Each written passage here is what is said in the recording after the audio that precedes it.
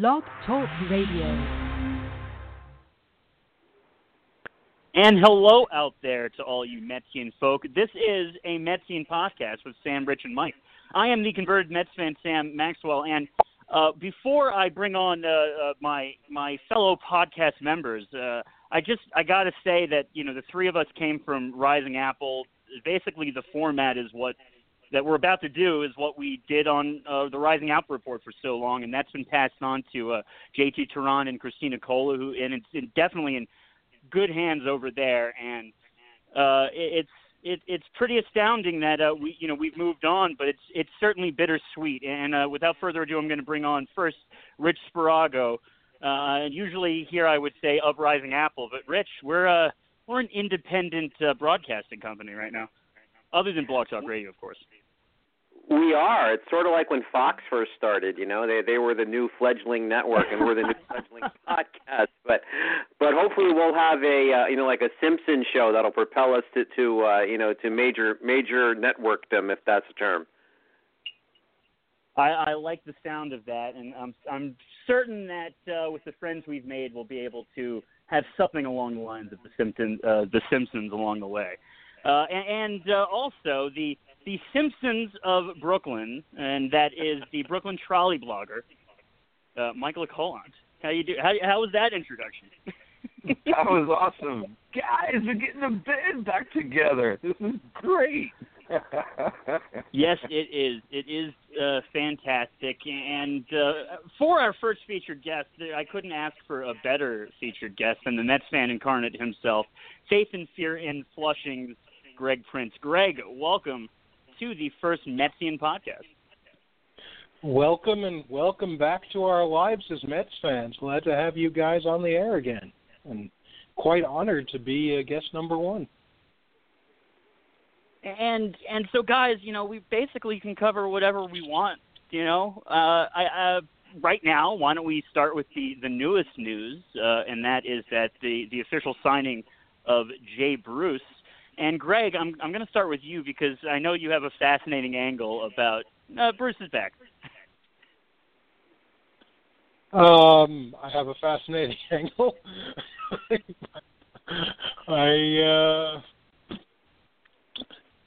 I'm trying to think what is fascinating about bringing back the same guy who was here, except for like 2 months before.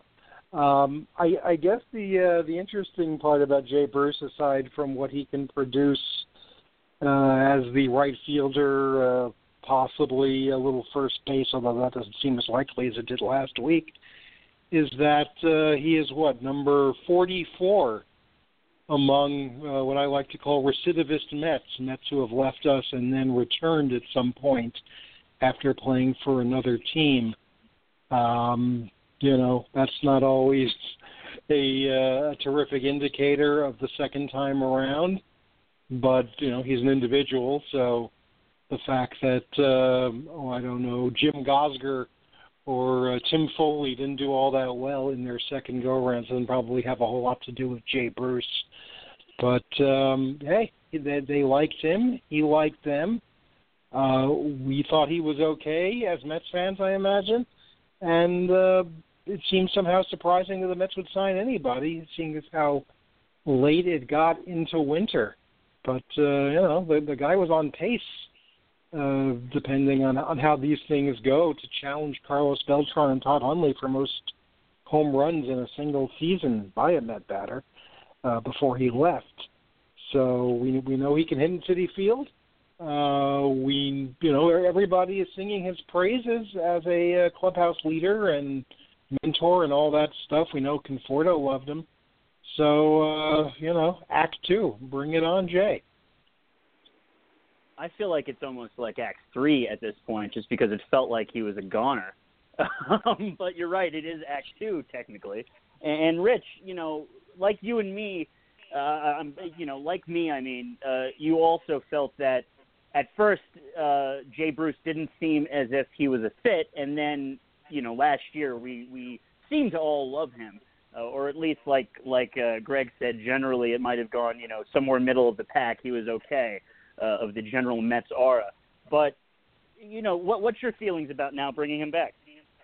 Oh, I'm completely fine with it. Yeah, and I'll be the first one to admit, I was thinking about the podcast we did on New Year's Eve of 2016, so December 31st, 2016, and I was going on record as saying that he's another, I didn't really want to call him Ed Whitson, but somebody who just could not cut it in New York. He was a, Midwest kind of a guy, laid-back kind of a guy. It wasn't a good fit, rehome him to a place where he'll be comfortable, all of that. And then the curtain went up on 2017, and he was a new man. I know he was the player he was in Cincinnati plus some. He was a very likable player. He had that, that intensity that was great on the field with a slight goofiness, and we all remember his way of, comforting himself after they won the wild card in Philadelphia. So he just became a lovable Met. And it was sad to see him go. But bringing him back, I think, is great for all the reasons Greg mentioned, the clubhouse presence, the production on the field, and even the versatility. Like Greg said, now with Adrian Gonzalez, Bruce might not be asked to play as much first base, but at least he can. So, and he's a potential cleanup hitter. So why the hell not? And he came on a pretty team-friendly deal, too, so I'm happy with it. I saw a photograph of the outfield configuration from last year at its finest, I guess you would say. Bruce Conforto and, of course, Yoenis Cespedes. So when I saw that photo, I actually still got a good feeling. I mean, a lot of people say, why are we going with the same exact thing that failed? But the offense was not what failed. We still need what was a much better offense, really, than the year before, but with much better pitching. And Mike, I'll let you take it away from there because, I'm sure you can either agree with me or disagree with me. Oh, boy. Man, I hate to be the negative Nancy right off the bat like this. But Rich, mentioned it, money. He comes cheaply.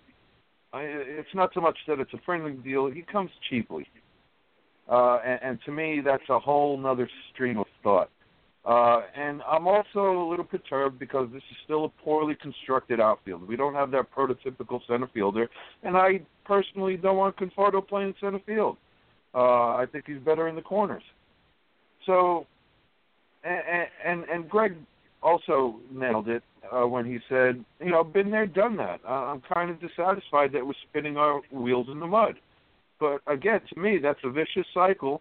Money, spinning our wheels in the mud, been there, done that. Money, spinning our wheels in the mud, been there, done that, if you catch my drift.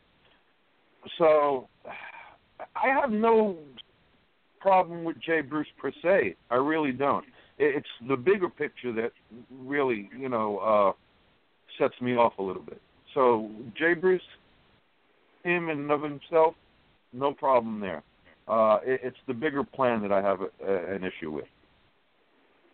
And you know what? Allow me to throw this out. Allow me to throw this out. It was about a week ago, I think. I was watching MLB Channel, and I'm not going to say who said it because I just don't remember, so I don't want to attribute this to someone incorrectly. But they said that Central Division players have a problem coming east. I don't know if that's true or false. I never noticed it, not that I ever paid attention to it. But the fact of the matter is that somebody said it, and I wondered, because you saw how he performed with Cleveland. So I don't know. I'm just throwing it out there for conversation's sake. So, that just, opens up a whole broad Wilpon can of worms in many ways, and which I'm completely all right going off of on our inaugural podcast. So, Greg, now at this point in Sandy Alderson's tenure, and now he's hired the manager, and I would even throw it out there, the manager that he's been wanting to hire this entire time, just kind of got caught in the middle with Terry Collins and some unexpected, crazy success in the first year that they narrowed down for contention. But how Sandy Alderson and the position he is in his career, and how that plays into, where the Wilpons are in their personal careers. So if you want to go off of that, which again opens up a whole Wilpon can of worms. I think we're all in the position of trying to play informed but amateur financial analysts beyond anything we have to say about baseball, where the Wilpons are concerned and what Alderson can do, because once again, other than based on some, presumably informed reporting, we really don't know, what this team is capable of. We have a pretty good guess, I suppose, based on the fact that they're not exactly, tearing into the market and haven't. That this has not been the busiest off-season for baseball overall for teams. The Marlins dumped a couple of players in very willing recipients' laps, one of whom was being paid a fortune, and, there aren't too many teams that would have been lining up to pay that number. They probably would have liked his production, and certainly the Mets, weren't on John Carlos Stanton's list. But just in general, I think, we have a pretty good idea that the parameters in which Alderson is operating are dictated by not an enormous budget. I mean, he didn't really make any bones about it in that sandy way he has of kind of chuckling through the pain. So, he's, I suppose to invoke Mike's word, there's a thrifty. I'll be nice and say thriftiness as opposed to cheapness going on here. But it's funny. 3 years, $39 million is kind of a bargain as far as we can tell. For a guy who responded well in Cleveland, and who gave us a good whatever it was 3/4 of a year last year. It's funny. What is tonight's date? January 16th. The whole thing is still sort of up in the air in terms of the improvements that this team needs to make. And so just to answer your question, I don't think Sandy Alderson is suddenly getting the winter of 2005 checkbook. Just because Omar Minaya is here to hand it to him now. I don't think that exists anymore. So, we're still waiting on a second baseman or a third baseman, I suppose, depending on where Asdrubal Cabrera lands, and probably still waiting on some bullpen help. And you could probably do nicely to find another pitcher, quite honestly. But I don't know what we're going to get at this point. It's funny. These are the kind of conversations you would have thought that had we been doing this show in, the middle of December, we would just be saying, wow, look what the Mets did at the winter meetings. Instead, we're still sort of scratching our heads and saying, how much do they have to spend and who are they going to spend it on, if anybody? And the question is, who are they going to spend it on next? Rich, Sandy Alderson seems like the perfect guy for the job when the Wilpons needed him to be this guy. And it would be much better if we had what's his name, Andrew McCarthy from Tampa Bay and then Dodgers. But at the same time, I mean, do you think Sandy Alderson has done the best that he has to work with? That's a great question, Sam, and I don't think any of us really knows the answer to that question. Here's my thought on Sandy Alderson, and this is not meant as a slight in any way, shape, or form, but he was brought here not because he's a winner, because when you look at it, I don't have it in front of me, but I believe he's been a GM on the order of magnitude 26 years or so with the Padres, the A's, and the Mets, somewhere in that neighborhood. And he's won once. He's won a World Series once. No, again, that's better than no times at all, right? Certainly. Sandy Alderson was brought here because the Wilpons were in financial distress, and what Sandy has proven he could do is give you a competitive team on a limited budget, and that is exactly what he's done. I mean, quite honestly, he revamped this thing. He did it when the owners weren't willing to spend a boatload of money. Yes, they spent in 2005 when they felt they had a chance, which was appropriate. but he did what he was brought here to do, which is keep the team running, rebuild it, all of that. But Sandy Alderson isn't Brian Cashman. He doesn't have all those rings in his trophy case. So has he done the most, to answer your question, has he done the most with what he's had? Damn, how do you know? It's a great question, though. I mean, because what other moves were out there that he could have made? You could look at Alderson as a series of, so he's been here since 2011 was his first season, so inclusive, this will be his 8th year. And in the 7 previous years, he has one division title, which went to a pennant, and he has that to show for it. Okay, he has a wild card to show for it as well. 2 playoff appearances and a complete rebuild in 7 years. That's not bad. That's not awful. But what could it have been under someone else? What a great question, and I don't know the answer. You wonder if a different person with a different philosophy would have done it differently and been more successful or less successful, and there's just no way to know. I think that the most important thing that he has done, and I think you will see it soon, I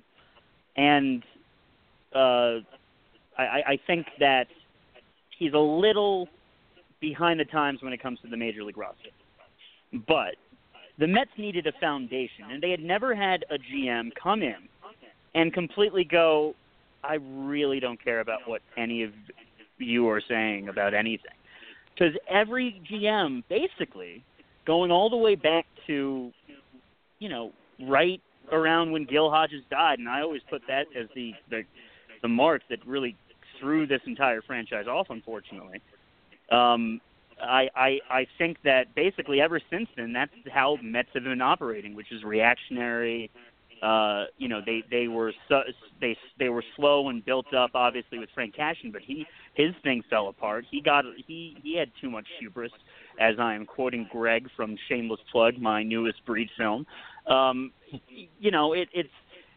That's what I appreciate, and what I saw on the first day he was wearing a Mets tie at the press conference.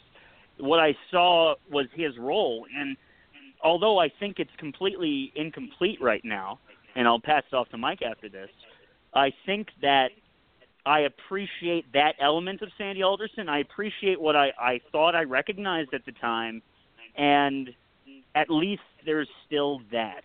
Even if I really do think that when it comes to the Major League roster, he sometimes is just a little bit behind the times of what everybody else is currently doing. And look at the way the Yankees just turned around.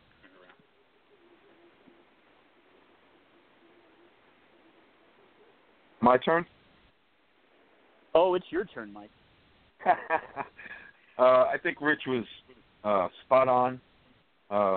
Sandy Alderson is the Mets general manager more through Major League Baseball's insistence than the Wilpons' ability to go out there and actually interview and hire a qualified GM, which I still do not believe they possess that talent.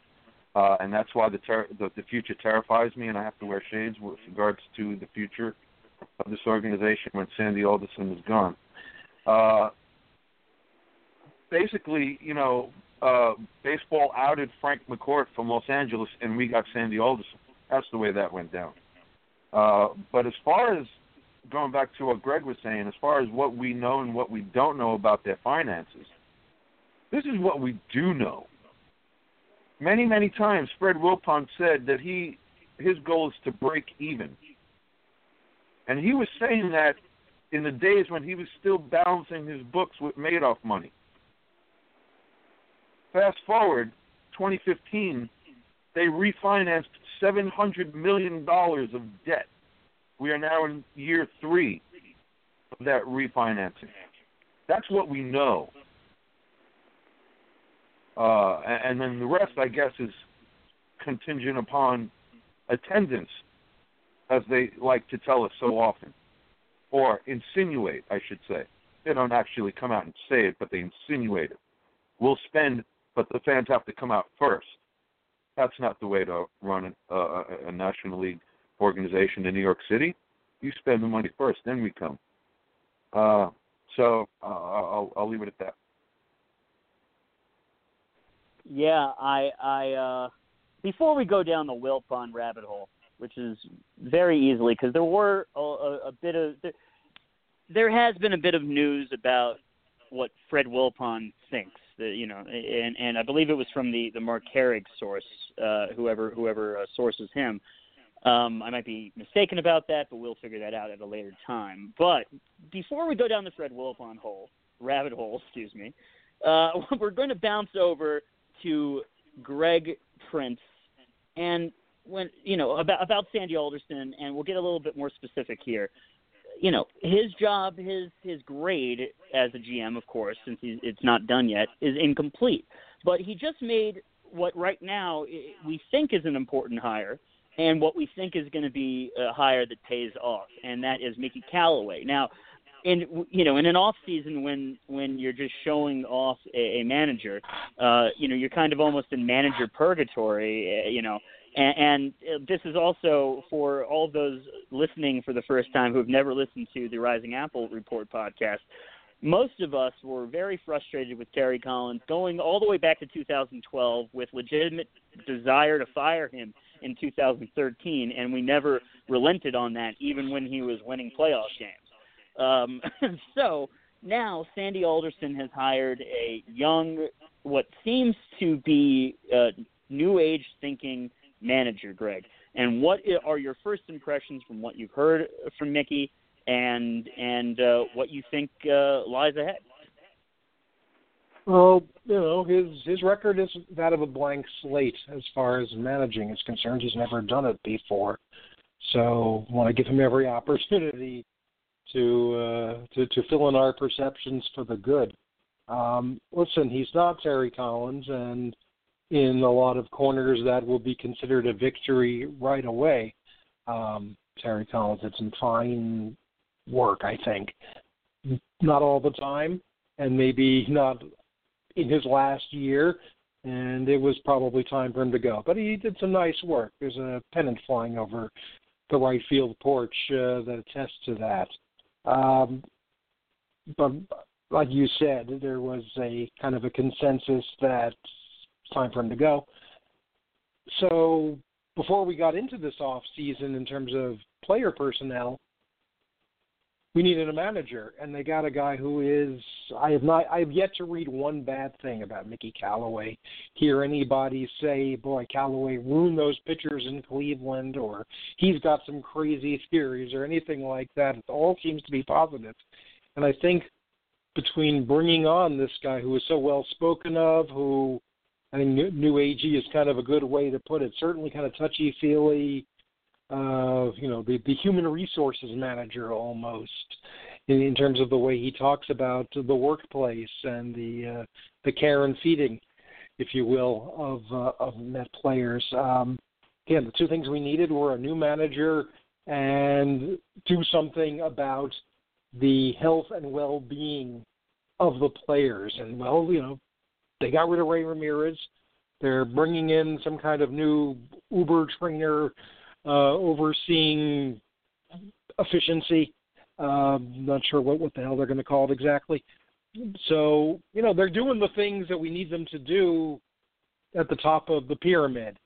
That alone has got to be worth, I don't know that you can actually have a metric for this, but that alone has got to be worth a few wins as the season progresses, or at least the planning for the season progresses.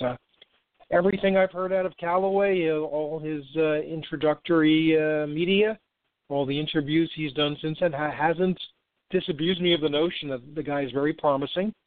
One of those things we say a lot is, the proof shall be on the field, and I suppose in the dugout, in the clubhouse, and I'm sure we'll all find things that,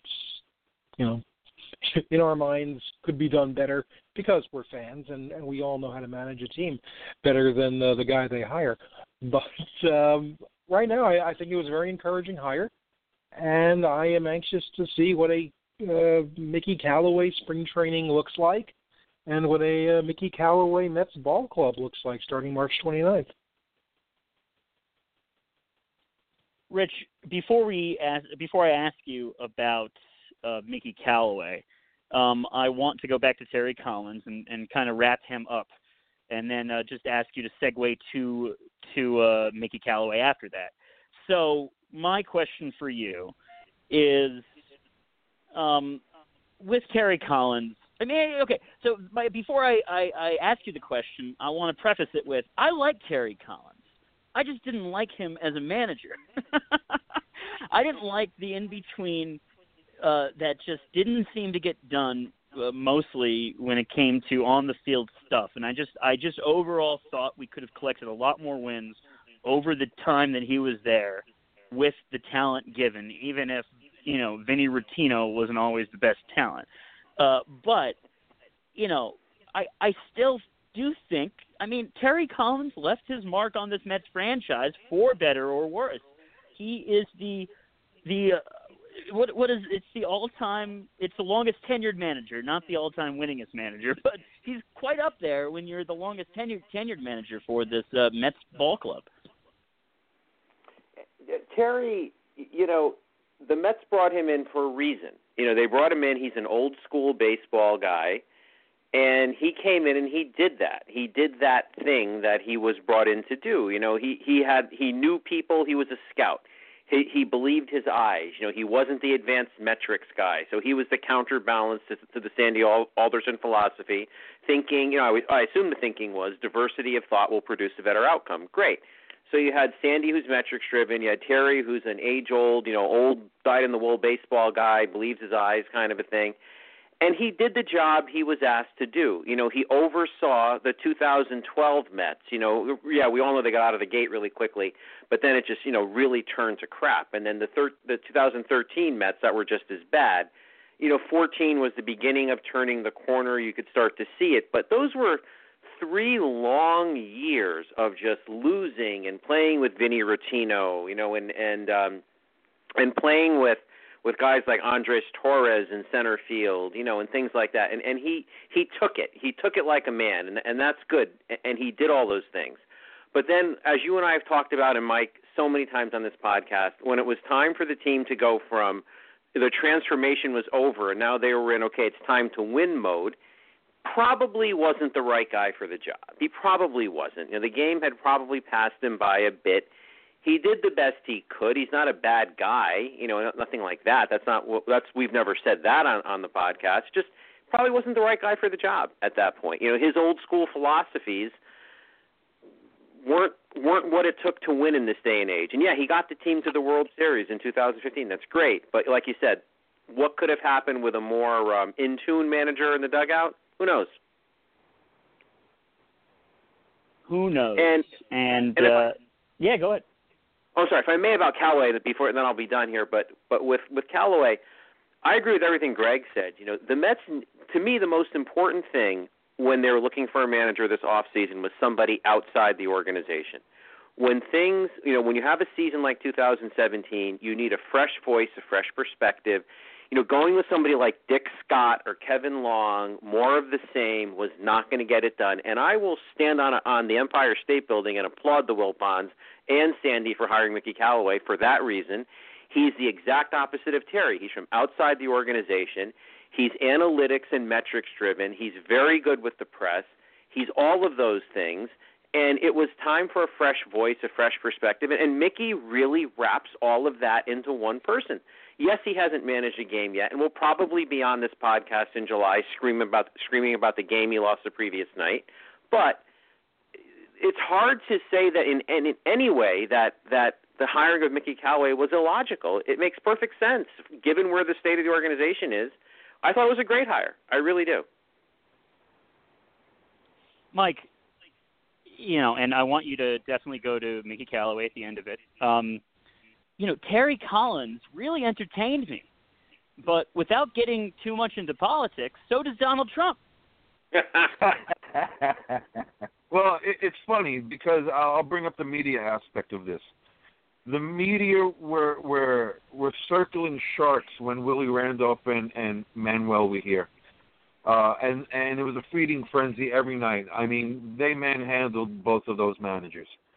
Terry Collins was the alpha in all those pressers. So, he handled himself well in that respect, and I was happy to finally see that, because Again, if you really think back, Willie Randolph and Jerry Manuel, they caught hell from the media. And it was every night. And whereas Terry Collins, he told them when to back off. He told them where to go sometimes. Sometimes he was diplomatic. He was a wide range of things. But he was always in control of that presser. All right, once, twice, three times maybe he wasn't. But for the most part, he did well in that respect. As Rich said, look, Terry was a good guy to have around for a rebuild. And along the way, they won the National League championship. So what's fair is fair. You had to give him an extension, and that's what they did, but we wanted him out a long time ago. And on that note, I forget whether I read it in the New Yorker or the New York Times, but I promise you I did read it. Fred Wilpon was protecting him the whole time. There were several times that Sandy Alderson wanted to part ways, but Fred protected him. And again, I read that either in the Times or the New Yorker. Mickey Callaway, look, whatever the Mets did to this point was a fail. We can explore it any which way, but at the end of the day, it was a fail. Injury, conditioning, execution. So, being that this rebuild was predicated on pitching, I understand bringing in Callaway. I wish this team was constructed, somewhat more differently. Again, I'll go back to center field. There's a couple of things I wish Sandy Alderson would have done differently. But being that the rebuild was predicated on pitching, I understand bringing him in. And I have no problem with Callaway. So, this is an attempt to maximize, this staff. And my last, sense of this whole thing, I'll go back to the baseball trinity, pitching, defense, and timely hitting. Well, pitching is, after all, the strength of this team.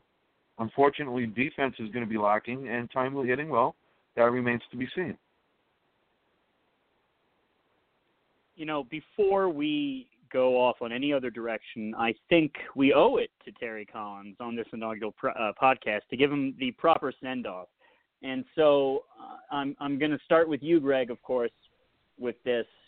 Going with what Mike said about Terry in the presser, I think that some of Terry's best moments and the moments where he actually turned the team around twice were from the pressers. And you got to give him credit where credit's due. The way he talked to his players through the media really paid off, especially, I would say, in 2016. Yeah, I assume you're thinking of the afternoon he walks in after they're swept by the Diamondbacks. They looked absolutely horrible. I think that was a 9-0 loss that day. And I forget the exact words he used, but, it was a great deal of shape up or ship out.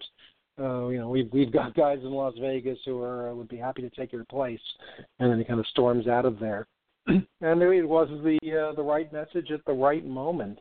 So the one thing that always impressed me about Collins, and I said something similar a little while ago, I guess, about Callaway, although Callaway, it's all kind of, word on the street is good, but with Collins, there is a track record to back it up. Until the end, literally like the last week of the season when there was, all kinds of, shall we say, knives in the back on the way out, everybody praised him as a communicator. You didn't read too many of those, I don't know what my role is here type of quotes. To the contrary, guys went on record talking about how, Terry spelled it out for them, what they were supposed to do, what was expected of them. I mean, nobody less than Carlos Beltran, who played for Terry in, for 4 months at the outset in 2011,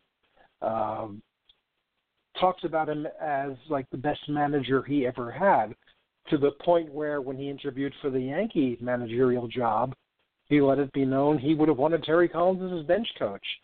And when you figure that, a guy like Beltran, who's around for 20 years, who is so well respected in the game, points to a guy who managed him for 4 months as the ideal manager, I think tells you something. And he, as you guys were saying, he did not have the most sparkling rosters from which to choose, and he yet somehow managed to make everybody feel a part of the whole, which is not easy. Again, the magic might have worn off by September of 2017, and that's to be expected in a year like last year was.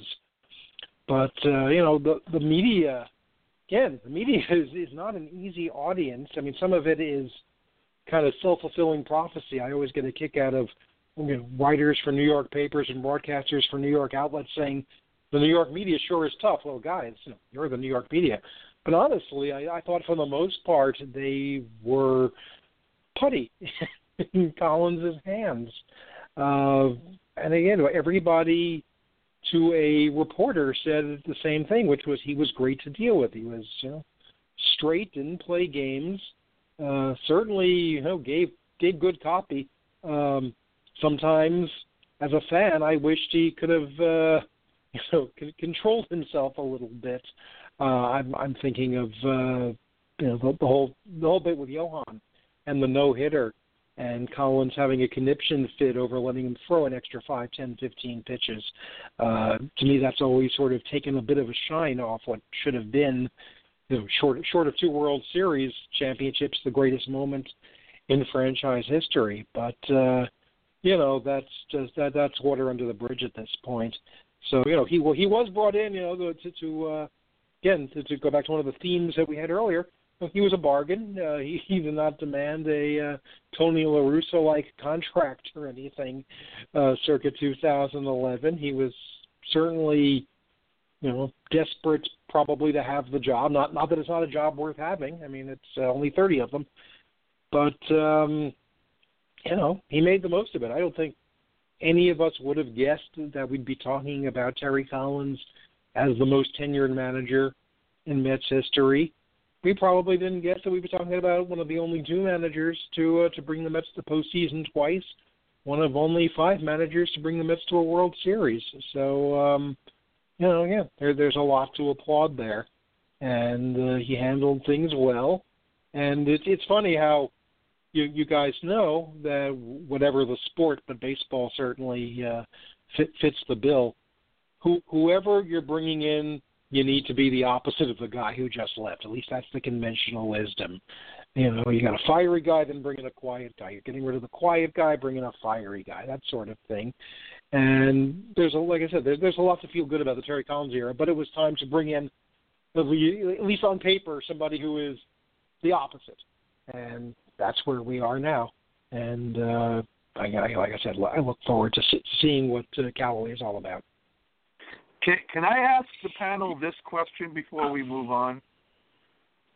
Before Mickey Callaway even manages a game, does any of this strike you as a little bit Jeff Torborg-ish? In what sense? I'm sorry, Greg. Go ahead. No, I just want to know in what sense. In the sense that we were moving on to a great communicator and somebody who was going to bring the clubhouse together, kumbaya, and that's the sense that I got when the Mets hired Jeff. May I just say, as somebody who didn't, the team is completely different. Right. Well, hold, before the people who lived through 1992 speak, which is funny that I would cut you off, but what I, from knowing about 1992, would perceive as different is that you don't have some of the crazy, ridiculous egos and a big change in kind of the structure of player and owners and coaches. I just think 1992 was just like this perfect storm, and you you don't have, even though I'm sure, I mean, to get to the point that all these ball players have to be, you have to have egos, and of course you have Ioannis Cespedes involved. But I still think that there were, like, you had a Bobby Bonilla involved back in the day, who was threatening people, you know, with knives, and there was just all these different stories of dysfunction back then, you know, and so. Go ahead, whoever wants to take it from there of the 1992-1993 season ticket holders. No, let's not go there. I'm just saying I hear a lot of the same things being said of Callaway that I heard, you know, being said about Jeff Torborg. That's all. Oh, teams regardless. Well, I'll let Rich take it, but just want to remember where we were going into 92 versus where we are going into 18. You were coming off of 91, which is kind of forgotten because 1992 has such a kind of has a nickname to it because of the book that was written, Worst Team Money Could Buy. The 91 team was, you know, that was the equivalent of, you know, when you're coming down with a cold and you know in a couple of days you're going to feel really awful. That's what 1991 was like as a Mets fan, I thought.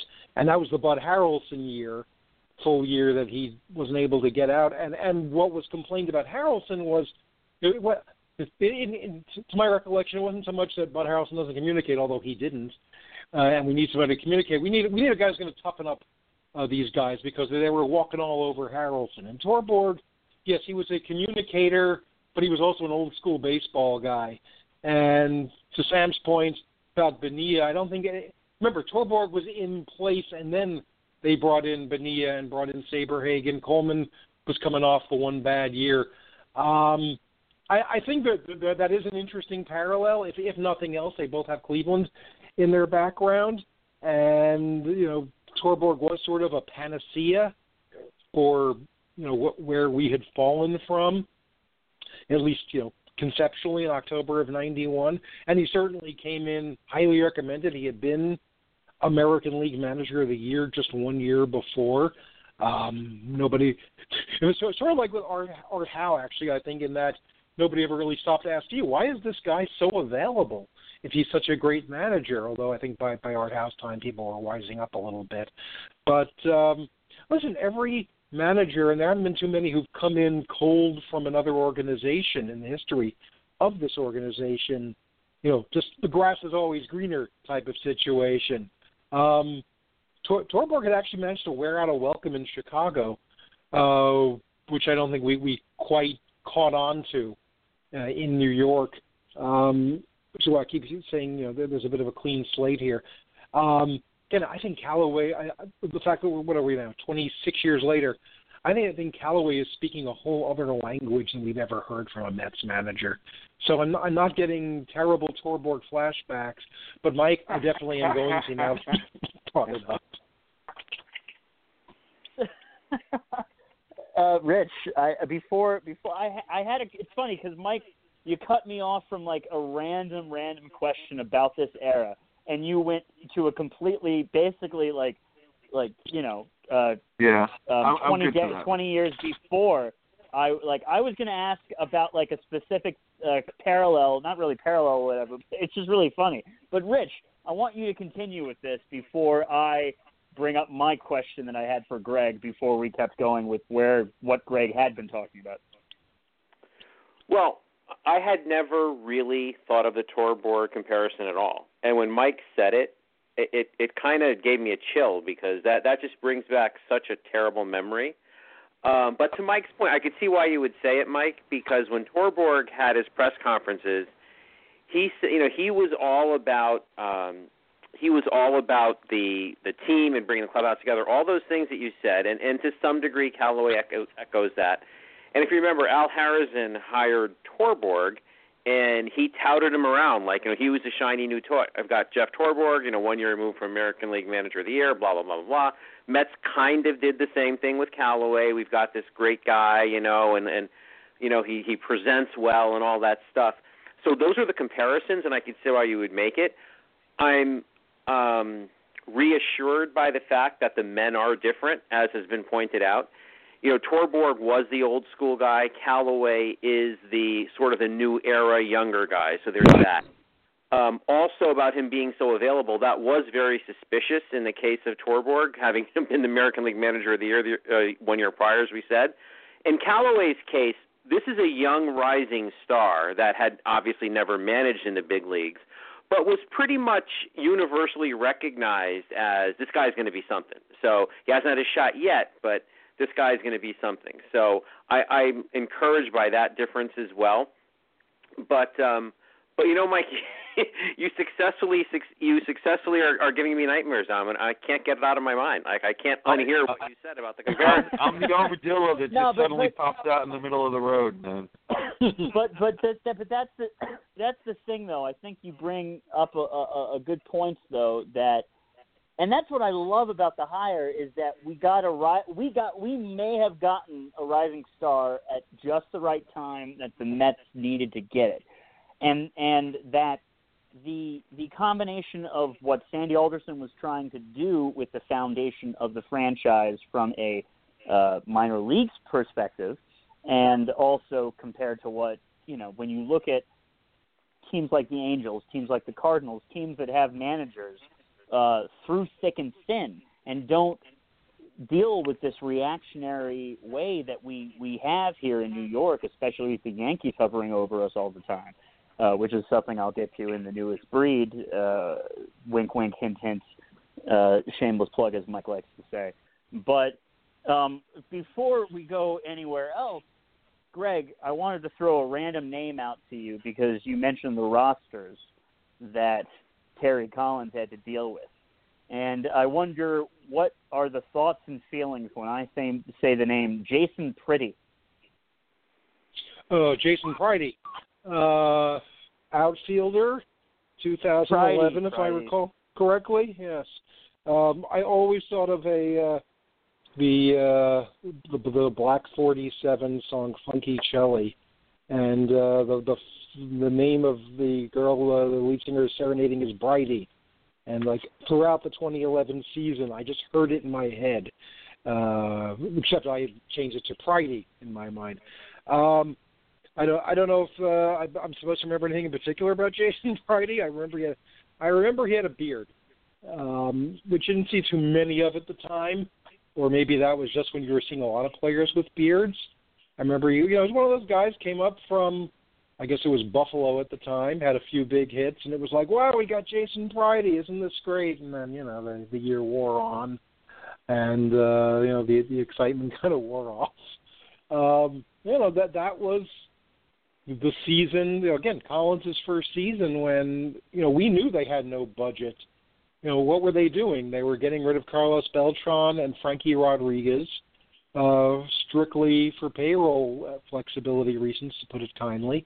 And Pridey is a good avatar of that year, but really the guy whose name will always be linked with the 2011 Mets who greeted Terry Collins in my mind is Brad Emis, the bargain basement dollar store second baseman who they got from the Rule 5 draft, which was all you needed basically to be a starter in the Mets lineup when the 2011 season began. And one of the things that impressed me very quickly about Sandy Alderson in that first year was that they got Brad Emis on the next train to Palookaville before April was out, because they realized that, there's a reason he was available for next to nothing. But Jason Pridey, one of those guys who, I seem to recall him having I remember it was a Saturday night. I don't remember who it was against, but I remember he had a couple of big hits. Maybe he had a home run that night. I think him and Josh Tolley went, I think if not back-to-back, then in the same game. For some reason that sticks in my mind. But the Jason Pridey era was a short, if inglorious one. And I hope he's doing well, whatever it is he's up to. Rich, what is it about the Mets that I like? What is it about this team that I love? The fact that they have players like Jason Pridey and Andrew Brown and Darren O'Day, who unfortunately probably would have made 2009 better, and all these random names. Corey Sullivan, There's a name. Juan Valdez. No, wait. That's not a. Was that? I think you're thinking of Raul Valdez. Rich. Raul Valdez. Excuse me. Rich, what is it? What is it that like? I love that how there's just something so Mets about the names that we remember that are just such random names that the rest of baseball, literally the rest of baseball, will never remember unless they were some other random player on a Minnesota Twins team. Well, Sam, you put a big smile on my face when you mentioned Vinny Rottino because, I mean, how many people remember Vinny Rottino? And yes, I know he was the He's in my movie. He's in my movie. but they had he some strikes of the out in my movie, mind you. He strikes out. But let's continue. So Vinny, I actually kind of liked him. I mean, he wasn't a star certainly, but when he was on the team, he hustled. He had a little bit of speed. He played different positions. So, but yeah, the Mets have had those random guys come through, particularly in the rebuilding years. The 11, 12, 13, particularly 12 and 13. When they were struggling just to put a team on the field, it seemed like at times. You have guys like, to bring up a terrible memory, Frank Francisco. I mean, here's a guy where, we talked about Sandy Alderson earlier. Right. We talked about Sandy Alderson earlier. And remember the year it was going into the 2012 season, he had a certain amount of money to spend, and at the winter meetings he was very upfront about it. He's like, I have, $18 million to spend or whatever it is, whatever the number was. And his first major signing was Frank Francisco. He felt he needed a closer, and this guy was available. Then all you saw on ESPN and whatever outlet you were looking at was Frank Francisco throwing a chair into the stands. That's what this guy's known for. And when he had the altercation with the fan. And so Frank Francisco obviously comes in, and he's dreadful. But, yeah, you can go through some of those Mets years, and they aren't really that far in the past. And you dredge up some of these names, Corey Sullivan, like you said. Decent player. Manny Acosta. Manny Acosta. Speaking of Adrian Gonzalez, I will never forget Manny Acosta and Adrian Gonzalez together because Manny Acosta gave up a grand slam that was a walk-up home run in San Diego once. Right. We all remember that, right? So you have guys like that who have come through. And, Greg, help me with this. The guy who pitched, he was over 40, pitched the last game of 2012, pitched a complete game shutout. Batista. Miguel Batista. Last game of 2011, actually. Right, last game of 2011. That was Jose Reyes's single and see you later game. Right. What was the game that Mike Baxter hit like a 2-run home run and somebody had Are you sure that was 2011 then? Because maybe this is the game I'm thinking of. That was all the same game. That was the Jose goodbye Mike game Baxter. against the Reds. Yeah, Baxter and Mike homered, Baxter was there in 2011. and Miguel Batista threw a shot. Yeah, threw the shutout. And just to, I realize that those years are all blurring together like crazy now. But if I could just jump right. in on Vinny Rottino, one particular memory of Vinny Rottino when you watch, and SNY shows it every few weeks, when you watch the no-hitter and you see Santana is mobbed by his teammate, you see number 33. And my first instinct is saying, oh, there's a young Matt Harvey. And I say, no, that's not Matt Harvey. Matt Harvey wasn't going to be up for another month and a half. That's Vinny Rottino. And you see that guy who runs out in the Gary Carter jersey, who security tackle. And they remember the. They might as well be tackling I was going to say the Rottino score was because they would take the away. The score was 8-0. Yeah, but Vinny Rottino and then like half of the guys running on the field. There was there were like two guys named Ramirez, Elvin Ramirez. It's like I had just been called up, I think. Jack Egbert was in that bullpen.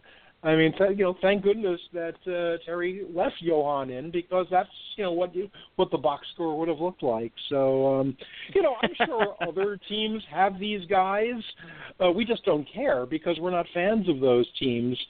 But Corey Sullivan, I think he had 5 triples in 2009, which is an insane amount for a guy who was here for 10 minutes. Until you remember that the original Citi Field dimensions were designed by Jeff Wilpon, so we could have lots of triples and basically no home runs for the first 3 years. So, with Jose Reyes on the disabled list most of that year, it became the Corey Sullivan Triple Festival, and I imagine he might have scored on one of those, but I just kind of have a sense that he was stranded on third 5 times. Guys, I'm not sure if any of us play instruments. Can we please start a band called the Corey Sullivan Triple Festival? That is something that most people will not guess. Anyway, I was going to ask about, I forget exactly what with all that. Like you said, Greg, it all blurs together, so who knows what I was going to ask about. Guys, I have a surprise for all of us. Somebody say, what's the surprise? What's the surprise, Sam? It's Long Island Mike. Long Island Mike. What's up? We had to have him on. How you doing, Mike? Yeah. Good, you. Mike, well, what do you want to talk about, Mike? This is your inaugural episode, and you obviously have a much deeper voice than we remember. I just don't like this off season. It's boring. It's but would pathetic. you recognize that most of baseball has had a boring off season? Yes, but we're not going to get Mike Moustakas. We're not getting J.D. Martinez, so what does it matter at this rate? Why didn't play the season? I'm telling you, the Yankees are just going to win the World Series. So that's your prediction right now. You will go to Vegas with your money, whatever weather money you've earned so far. And I don't mean to troll you, sorry, but you will bet the Yankees are going to win the World Series, and it's not going to be beating the Mets? No. It's going to be Yankees. Who is good in the National League? You know what? This is going to be, I'm going to regret this, but Yankees and Nationals. Yankees and Nationals. Okay, so why don't we go off of that before I have one other question to ask Long Island Mike, but before we go to that, why don't we go off of that? Predictions. I hate predictions, guys. I absolutely hate predictions, but 2018 is upon us. We're going to be soon getting to a little bit of Mets history, so we might as well go to predictions with 2018. Greg, 2018. You don't really necessarily need to predict anything. I predict I'm going to be really depressed if it's a Nationals-Yankees World Series. So I don't even want to think about it. I'm going to pass on that. That's worse than Phillies. Honestly, that is worse than Phillies-Yankees in 2009. Because at least I've been thankful for since 1985. I have been thankful that I have never had to live through a Yankees-Cardinals World Series. That, for some reason, I know Yankees-Phillies was horrible. I know Yankees-Braves in 1999 was horrible. 96 didn't really matter so much because we didn't really have the Braves thing going. Yankees-Cardinals would just be the worst, I think.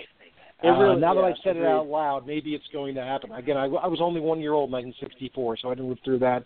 And I don't think I would have minded the outcome. But I just remember September of '85. We were battling the Cardinals.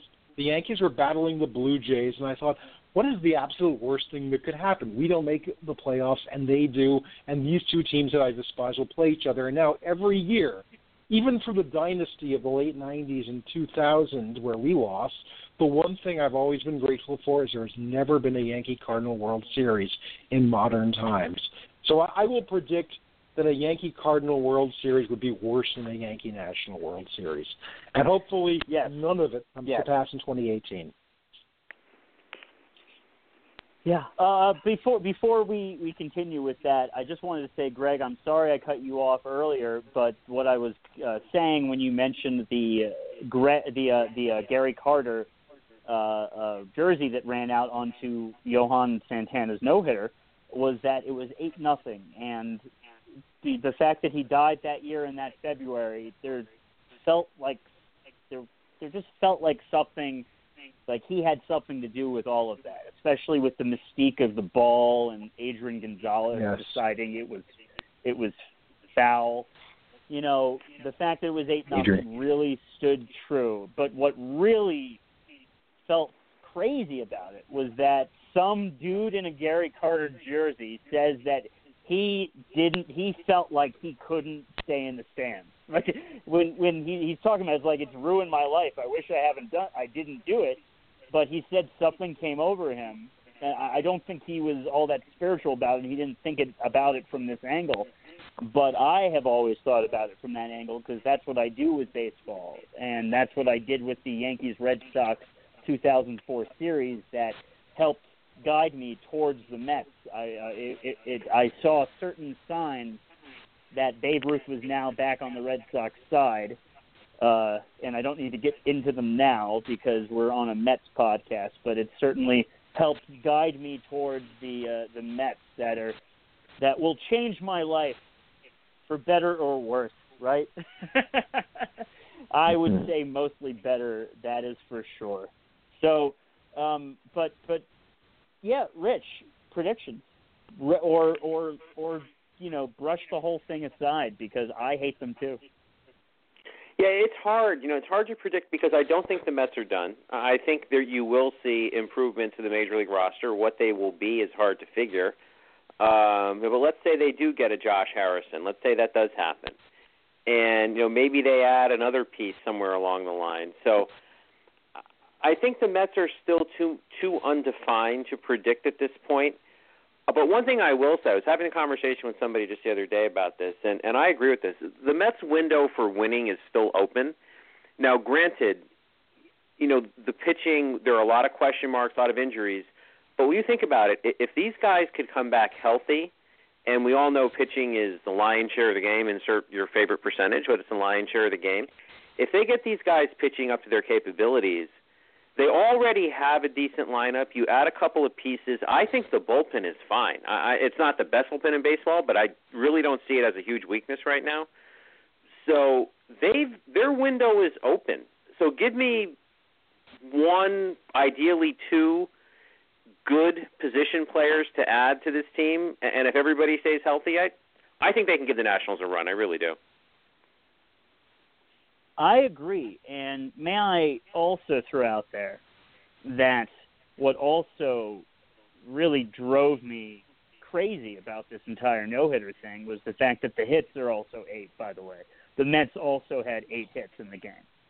They had 8 runs, and they had 8 hits, and Gary Carter ran onto the field to join them in the circle.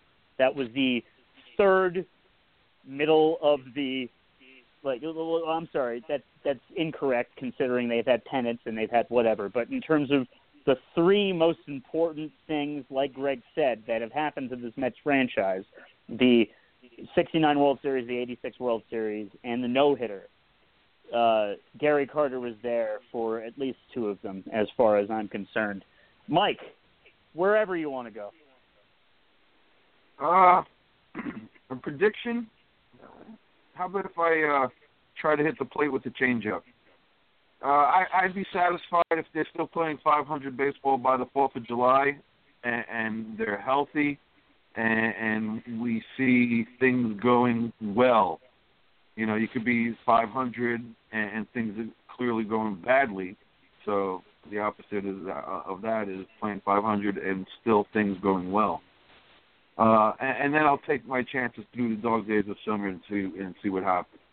That's as far as I can give for a prediction. I mean, considering we're coming off of 92 losses, you know, this is going to be the 10th season of Citi Field, if I'm not mistaken, and we've only had 2 winning seasons. So I'm just trying to be a little pragmatic about this and say, come on, let's just play 500 baseball, reverse what hopefully is not another long-term trend that, you know, they may not started last year. That's it. You know, how about another winning season at Citi Field, huh? Yeah, you know, that's a great question. Mike, before we let you go, I'm going to have you on the tail end of this. So, Greg, would you take another 2005? a better year than the year before, real signs of life and progress, and a sense that we might win this thing as late as the turn into September? Yeah, because last year was such a disaster. We hope it's an aberration. We hope that window is still ajar. But to go 83-79 and again, establish some guys and serve as a launching pad for better things, I'd gladly take that. Again, if we're 5 games up in July and blow it, and I'll take it back. It was not as good a season as 2005 then, but I take that in a heartbeat. Yeah, you don't want a 78 or a 2012 or a 2010 or a, oh my God, I'm not going to keep going. Rich. Interesting. Given the choice between a repeat of 2005, sign for that now, or take my chances, I'm going to go the other way, Greg. I'll take my chances on this season because, I don't know, we know the outcome of 2005. Yes, they got the ship turned around and they got it pointed in the right direction for what was a very good 2006. But with this particular team, while I said the window is open, I'm not sure how long it stays open. You're going to have these guys. You're going to start losing players eventually. The pitchers aren't going to be around forever. It's not really a youth movement where you have a lot of prospects ready to fill the pipeline and all of that. I think you kind of have to try to win now with this team. So I would say I'll roll the dice on the season rather than taking a repeat of 2005. Mike. Ditto. We're in good shape, as Rich says. We're in good shape. This window is still wide open.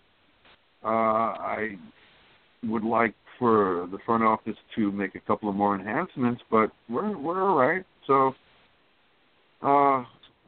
we should be on an uptick. Let's see what happens. Like I said, I started out the show being the negative Nancy, and here I am being somewhat optimistic about the season. So, flip a coin.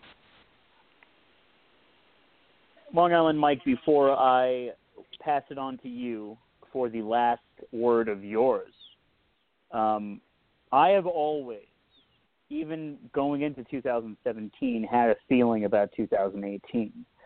I don't know if that feeling is completely there because I still need to. I think it's still complete. It's incomplete, but with the whole Mickey Callaway thing, I think it still puts me over the edge.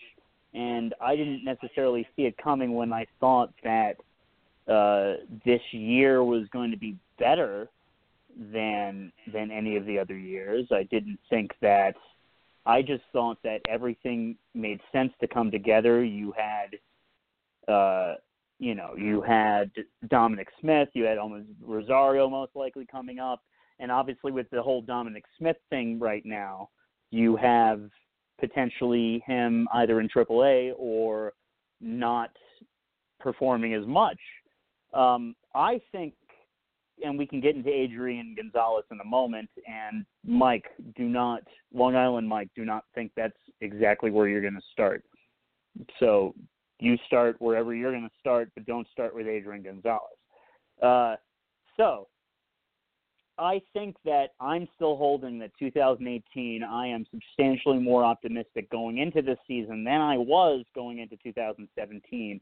And I wasn't really broadcasting it as much going into 2017 that I was more optimistic about 2018 because why do that? I wanted to be optimistic about 2017 because that's what you do.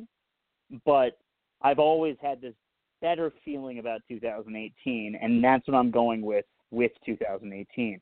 So, without further ado, we leave it to Long Island Mike to finish his last moment of the inaugural episode of A Metsian Podcast with Sam, Rich, and Mike. If we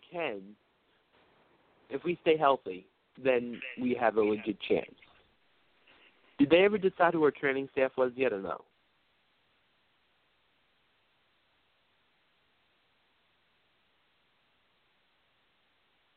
Hello?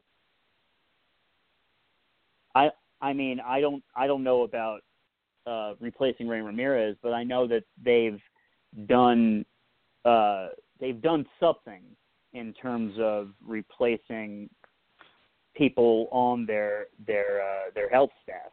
They've completely, changed around exactly the way they go about communicating. Greg, you've probably been monitoring this a lot, so if you want to take this. They've announced I forget what the title is, Director of Performance, some highfalutin title, to kind of oversee the athletic trainer, which is what Ray Ramirez did. You guys can correct me if I'm wrong. I don't think they've announced the names of the people who will have those positions yet, though. Probably by opening day, we'll be sure to know who they are, so we'll know who to direct our preemptive animosity towards when they're introduced. But so far, I don't think we have nobody else to boo when opening day comes around.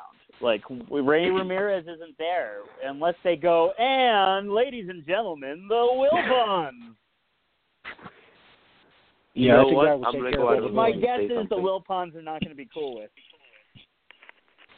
I'm going to go out of the limb and say something. Mets signed Chase Utley.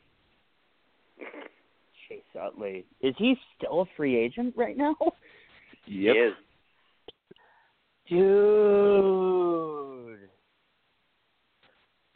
Yeah. I'll do it. I'll sign up for it. Anybody? I'll jump in on that one.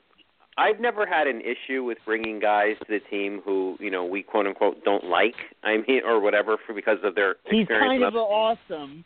That's one of the reasons why we don't like him.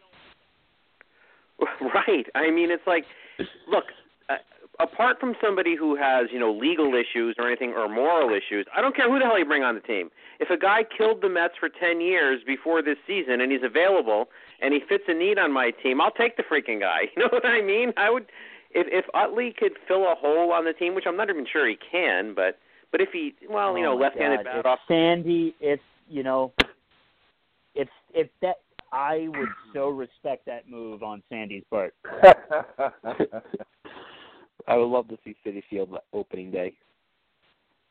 Oh, my God, we'd fucking give him a standing ovation. Fuck it. Excuse me. Yo, we're independent now. Let's do it. Do you know who I would find Utley preferable to having, to be honest? I know that three names have came up during the course of the off season, one of whom is, no doubt off the board because they've gone other directions. For Moustakas, Hosmer, and Kane, I don't want any 2015 Kansas City Royals on the Mets because I'm still not over that.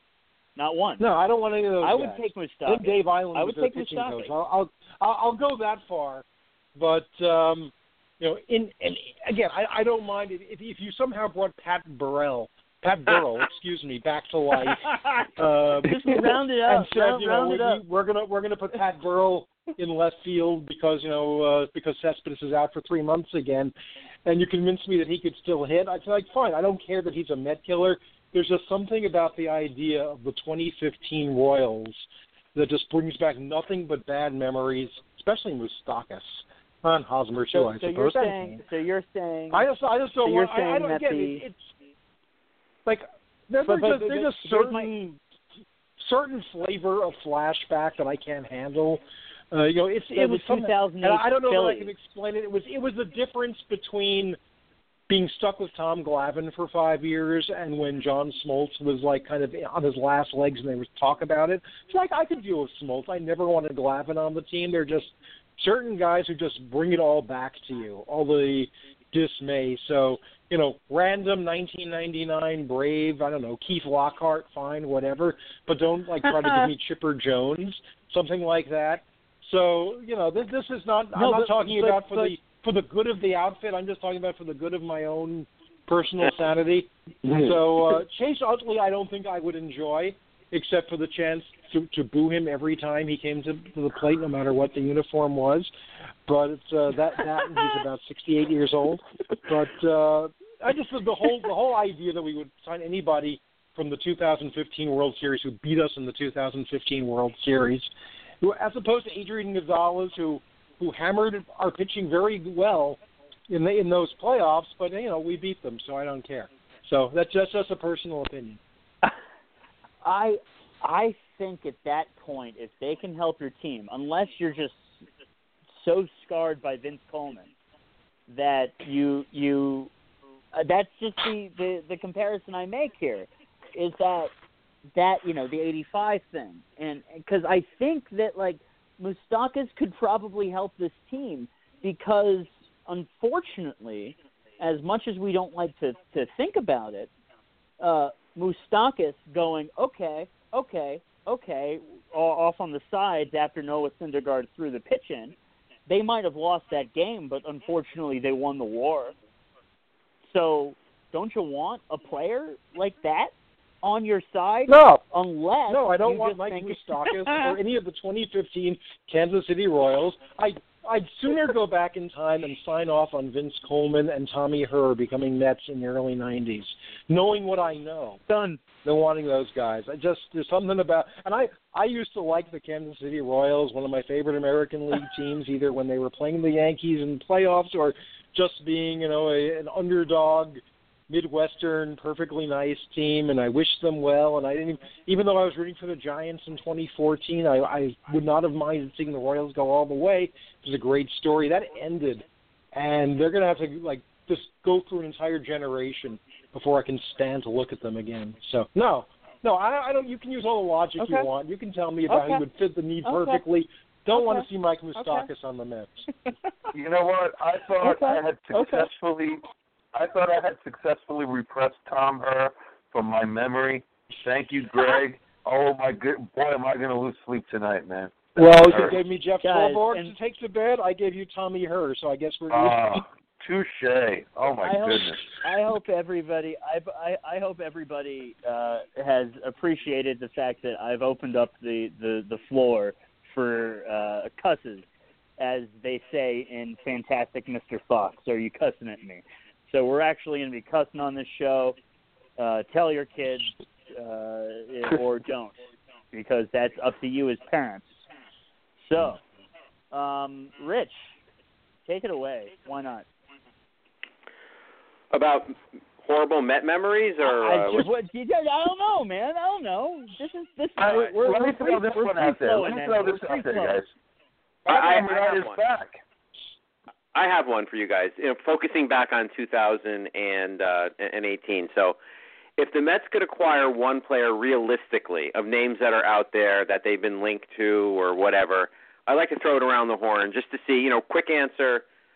Who would you like to have and why? I'll start. I'll go with Harrison. I think the Mets need an infielder. He could bat at the top of the order. He's also versatile. He's played some outfield, and I don't think he would cost a boatload to get. You might be able to get him for, Lagares and Gesellman, something like that, because the Pirates are clearly rebuilding. They've made it known they're trying to dump him. So given the price tag, given the need he would fill, both defensively and offensively, for me, it's Josh Harrison. Jump in, guys. Greg, who would you want to have? I want Josh Harrison, but you already said him. So I remember the name Lance Lynn being out there at the beginning of the off season. I still think this pitching staff could use a little insurance of an arm that has knows how to pitch. He would not. I would like some kind of. I was looking at the various this dates in Mets history. Today in 2002, we signed Pedro Estacio. There was a Pedro Estacio type on the market, a guy who, you could get out there theoretically 25, 30 times a year in case by some miracle all our pitchers are not ready to go on opening day, because God knows that's never happened before. And I remember Lance Lynn was an intriguing option. Never. And I would not have minded. I've heard Jonathan Lucroy's name come up, and because I'm not 100% sold on Darno Plawecki as the two-headed monster, but I really like that idea, Greg. I like that idea. And speaking of Jonathan Lucroy, I might look into moving across the street from the ballpark come this spring or summer over here in Denver. But by the way, Rich, may I throw out there that we're on location in Denver, Colorado? By all means. Of course, there we go. Sam. So I think that with Jonathan Lucroy, I think it might make sense to make a trade around Travis d'Arnaud. Like you said, Greg, I think that that would be a very creative way for Sandy Alderson to show me that he can, and Greg, you can take this right after me, go into 2018 a little fresher than I think you currently have. I haven't really thought about it that much, but I wouldn't think after last year, with maybe 3 exceptions, there are a whole lot of untouchables on this team.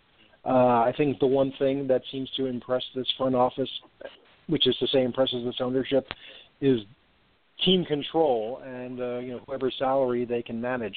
And I'm not I assume d'Arnaud is still in that realm of we don't have to pay him all that much compared to other guys, so they may be reticent to give up on him. And you could say, gee, d'Arnaud really seemed to be coming on the last couple of months of last year. But if we're looking at it in terms of team control and budgetary constraints, well, Plawecki is certainly a bargain for the foreseeable future. So, yeah, if they could get creative and somebody actually, like d'Arnaud, I'd be interested to see where we get to between now and opening day. In terms of Callaway, in terms of a guy who is here because of what he's done with pitching, I would assume the catching is sort of part and parcel of what he would have, a little extra insight into. So I don't have any great suggestions in terms of, we could trade d'Arnaud for this guy or that guy, but I think you bring up an interesting idea. Rich, what do you think about all that? Because Jonathan Lucroy has been talked about, and like Greg said, it would be interesting to decide going into the season what you're going to do about the Travis d'Arnaud, Kevin Plawecki thing. And right now, I liked what I saw. Honestly, I liked what I saw out of both of them, but I've always been more along the Kevin Plawecki thing because of the injury part. Yeah, the catching position is one that certainly could stand to be upgraded, and I guess the reason I migrated to Harrison more than Lucroy, as much as I'd love to have Lucroy, is I kind of resigned myself to, I really believe the rhetoric. I think Sandy does like Plawecki and d'Arnaud for the reasons, some of the reasons you've stated, which d'Arnaud, I believe, has 2 more years this year and next year of team control. Plawecki has several more. They're cheap. They don't come with the price tag Lucroy would, so as much as I would love to upgrade that position, I've kind of just, it's kind of like kissing your sister. It's like, okay, we'll deal with these 2 guys and we'll just build around it and hope for the best with them. But yeah, if the organization were willing to plunk down some cash and get rid of the 2 cheap guys and plunk down some cash for Lucroy and then use either d'Arnaud or Plawecki as in a trade, that makes a lot of sense to me. I'm just not sure they would actually do it. We'll see if they pull the plug. Long Island Mike, I'm going to pass it to you before I pass it back to Mr. Bensonhurst, Mike. At the end of the season last year, Plawecki was really showing off what everyone was talking about. I would rather see Plawecki as the starting catcher on opening day than Travis d'Arnaud. I'm a big fan of Plawecki ever since he got called up last year. What did he bat? 300. He was showing off power. He has the cannon for an arm. I prefer him the opening day catcher than d'Arnaud. Long on, Mike, I appreciate you presenting yourself here on the A Metsian Podcast inaugural episode. Dude, what can I say? Thank you. No problem. Thank you for having me. Definitely, man. Later. Guys, let's go from there. Greg, let's just start from the top of the roundabout. From what Long Island Mike said. I think he he expressed nicely the fact that we don't have collectively a great deal of confidence in Travis d'Arnaud, and to be the guy who we remember we traded R.A. Dickey for Travis d'Arnaud, and oh, by the way, this hot pitching prospect named Sinter something. So it's funny how quickly but not quickly the years go by. d'Arnaud is now in his entering his 6th major league season, has yet to play a full, wouldn't play 162 as a catcher, but to be on the roster from beginning to end without a trip to the disabled list or the minors. Just in that realm, the guy he came up with at almost the same time in August of 2013, Wilmer Flores, certainly not an old guy, but both kind of, players just sort of reach that moment where you just realize, to quote from the boss, maybe we're not that young anymore. And both Flores and d'Arnaud have been kind of, on the rise, and where is their prime? Is it now? Have we already seen it? Should we be seeing more? Should we be saying, why are we screwing around with looking at other second basemen? Why don't we just put Flores out there, 130 games a year? And for that matter, why don't we just, say, hey, d'Arnaud catches 3 out of every 5 games? I think, though, again, coming back to Mr. Callaway, those are some of the decisions he's going to have to make in conjunction with the front office. He has impressions to build. It's funny, these guys were in many ways in the business of impressing Terry Collins as their goal, and now there's somebody coming in. He's necessarily going to have a different way of looking at things, whether it is through advanced metrics, whether it is through the old eye test. And it'll be interesting to see what specifically these two guys who for so long have been the young up-and-comers who are now at a point where you would think they are fully established, what their future holds. You make a great point about all that. There's an entire new dynamic to explore in spring training. And, Rich,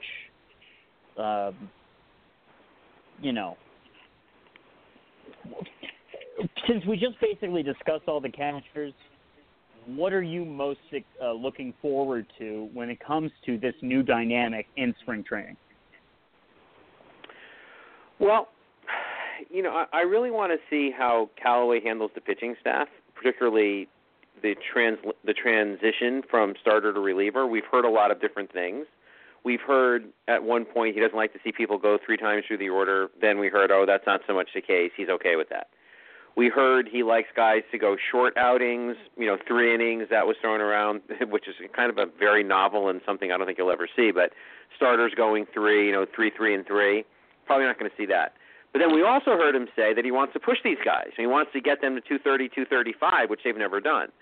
So how does that play in? It's obviously very contradictory. So the guy's a pitching guy, obviously, and I want to see how he handles the pitching staff. I mean, does he have an innate feel for how to do this? When is a guy done? When do you go to which reliever? It always seemed to me, and I would hazard a guess that to all of us, that Terry, it kind of seemed like he was throwing a dart against a board at times. So I play the hot hand, I do this, blah, blah, blah. But does Callaway have a more, transparent, scientific way of going about it? That's what I'm looking forward to seeing based on his pitching experience. Rich. Hey, Rich, you there? Yeah. Yeah, you cut off at the end. So if you want to start, just wherever you wanted it, you think you tailed off a little bit at the end. So. Oh, I'm sorry. Say it again. So, yes, my basic point was that you asked me what I'm looking forward to seeing the most under Mickey Callaway. To me, it would be some sort of transparently logical approach as to when you take the start, how far do you push the starters, when do you go to which reliever? Because for the past several years, we've always moaned that it seemed like Terry was doing it randomly, so to speak. And if Callaway right. Okay. So Yeah. no, but it was literally like the last syllable. So it might have been even like the last syllable of whatever you said. But what I was going to say about that was that, and since you brought it back up, I'm going to go from here, and I'll start with you, Rich, and then go to Mike. With Terry, and we were singing his praises earlier because, like I said, I wanted him to go out appropriately because I do think that he earned his stripes, if you will, or his orange and blue, because even though we do have pinstripes with the home team, that is what you earn with us. You got to believe. So, with Terry, though, and what you said with he was just, something random or whatever, it seemed, and it literally, Matt Cerrone of Mets Blog brings this up a lot of times, that he'd put a second baseman that didn't necessarily fit that profile lineup-wise. If that second baseman was just replacing somebody for that day, he'd put him there in the lineup. Rich, what are you doing, Terry Collins? Yeah, all of that, and that's where my philosophy on Terry, and we talked about this before, was when he was with Houston and the Angels, he was, too much of a taskmaster. The players didn't like him, all that kind of thing. And then he reactionarily went all the way to the other side of the fence. He tried to be a player's manager. He tried to accommodate guys, worry about their feelings, play the hot hand as opposed to taking the more cold analytical approach. And yeah, that's what you saw. I mean, you saw a lot of those head-scratching lineups, where why is Wilmer Flores playing second today? I mean, why does that make sense? And why is this guy over here? And, it seemed like that's the Achilles heel of the manager who goes by gut. The manager says, I'm an old baseball guy and I know what's going on. I'm going to do this. That's where you have to have some reasonable analytics come into this discussion and come into that thought process. So hopefully with Mickey, you'll be able to say, I get it. I get what he's doing. My guy's not playing tonight. I'm a big blah, blah fan, and he's not in the lineup today. But you know what? I could see why Callaway's doing this. I could see why he's playing this guy here because of, this supports it. It's supported rationally here, and here. And I think you'll get more of that with Callaway, and I'm looking forward to that. So I'm going to give it 5 minutes because we should probably at this point move on to the numbers that we would like to cover. But when it comes to Callaway and what you were saying, and it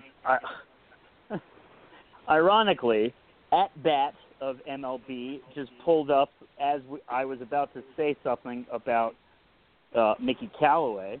I got an alert from from at bat, the Mets thing, and it says adding skipper Mickey Callaway and bringing back Jay Bruce helps, but a Mets rebound is mostly about the mound. Richard Justice writes, and that's something that plenty of people on this podcast have brought up, is that they seem to be going with pitching. Adding skipper Mickey Callaway helps, and as well as Jay Bruce. But the Mets rebound is all about the pitcher's mound. And wherever I was going to go from there, Mike, let's start. I had planned on something else until that alert came up right as we ended, our last part. So before we move on to the numbers, Mike, go from there. Well, it clearly is about the pitching. And I think we can look forward to more stationary baseball. I'm not sure how much of a dynamic Mickey Callaway is going to add offensively speaking. And therein lie the numbers again. So some computers spitting out that, stolen bases and bunts and et cetera, are bad ideas. So I'm not sure what they're going to do. I'm not sure what their direction out. Aside from pitching, I'm not even sure what their direction is. I don't like the fact that they play Conforto out of position. And then you look around, Wilmer Flores, Dominic Smith, the way they're treating him now with the acquisition of Adrian Gonzalez. You look back on Duda. All these guys played out of position. And then if you want to throw in some more names like Cicchini and guys like that, all guys that Sandy Alderson drafted since he's been here and took over in 2011, the fact that Omar Minaya is back tells me that perhaps Sandy Alderson had an epiphany that his drafting and that of Paul DiPodesta essentially sucked. And everybody that Omar Minaya drafted were way much better than anything Sandy or Team Sandy brought in. So I find it interesting that Omar's back, perhaps to, address the farm needs. But, Cabrera playing third, why don't they give the job to Rivera at second base? So I don't know what their direction is. And perhaps a lot of this has to do with what Sandy Alderson himself said, that there just isn't a lot of talent in the system. Now, they have Peter Alonso, a first baseman at Binghamton, I think, this year, and a third baseman, Thompson. His first name escapes me at the moment. Those are the only two prospects that I'm aware of, outside of perhaps Wilmer Bucera, and that goes back to the R.A. Dickey trade and the bounty that we, supposedly acquired from Toronto. But that's where my gig is. I don't know what they're trying to do anymore. Clearly, everything's built around pitching. If they fail, it's because of the pitching. If they succeed, it's going to be because of the pitching. So, as you say, Sam, interchangeable parts, I'm not a big fan of that. I just think this is, it's turned into somewhat of a hodgepodge, I've gone on long enough there. Greg, second base. TJ Rivera, Jose Reyes, somebody from outside the organization. Where are you on that? If Harrison somehow becomes a Met, I think that's your answer. TJ, I don't know if he'll be ready by opening day. I forget exactly what I had read as his timetable. Jose Reyes, I would love to have back just because I still love Jose Reyes, but I'm not sure where he fits into all of this. I think what we reminded ourselves is that this is sort of an incomplete picture on January 16th, and not as filled in as it would be in other years. So, I've always liked Harrison. I haven't minded the fact that he's beat up on the Mets sometimes. I remember one game in particular in 2014 where he kind of ducked and dodged along the base paths. Probably should have been called out just for leaving the baseline. But, that kind of player is a lot of fun to have and a big help. So if that's our second baseman, I don't know, they can make it happen. Fantastic. TJ Rivera hasn't done anything to not earn a long look, though, depending on his health. So, we're within the 30-day range of pitchers and catchers and anxious position players.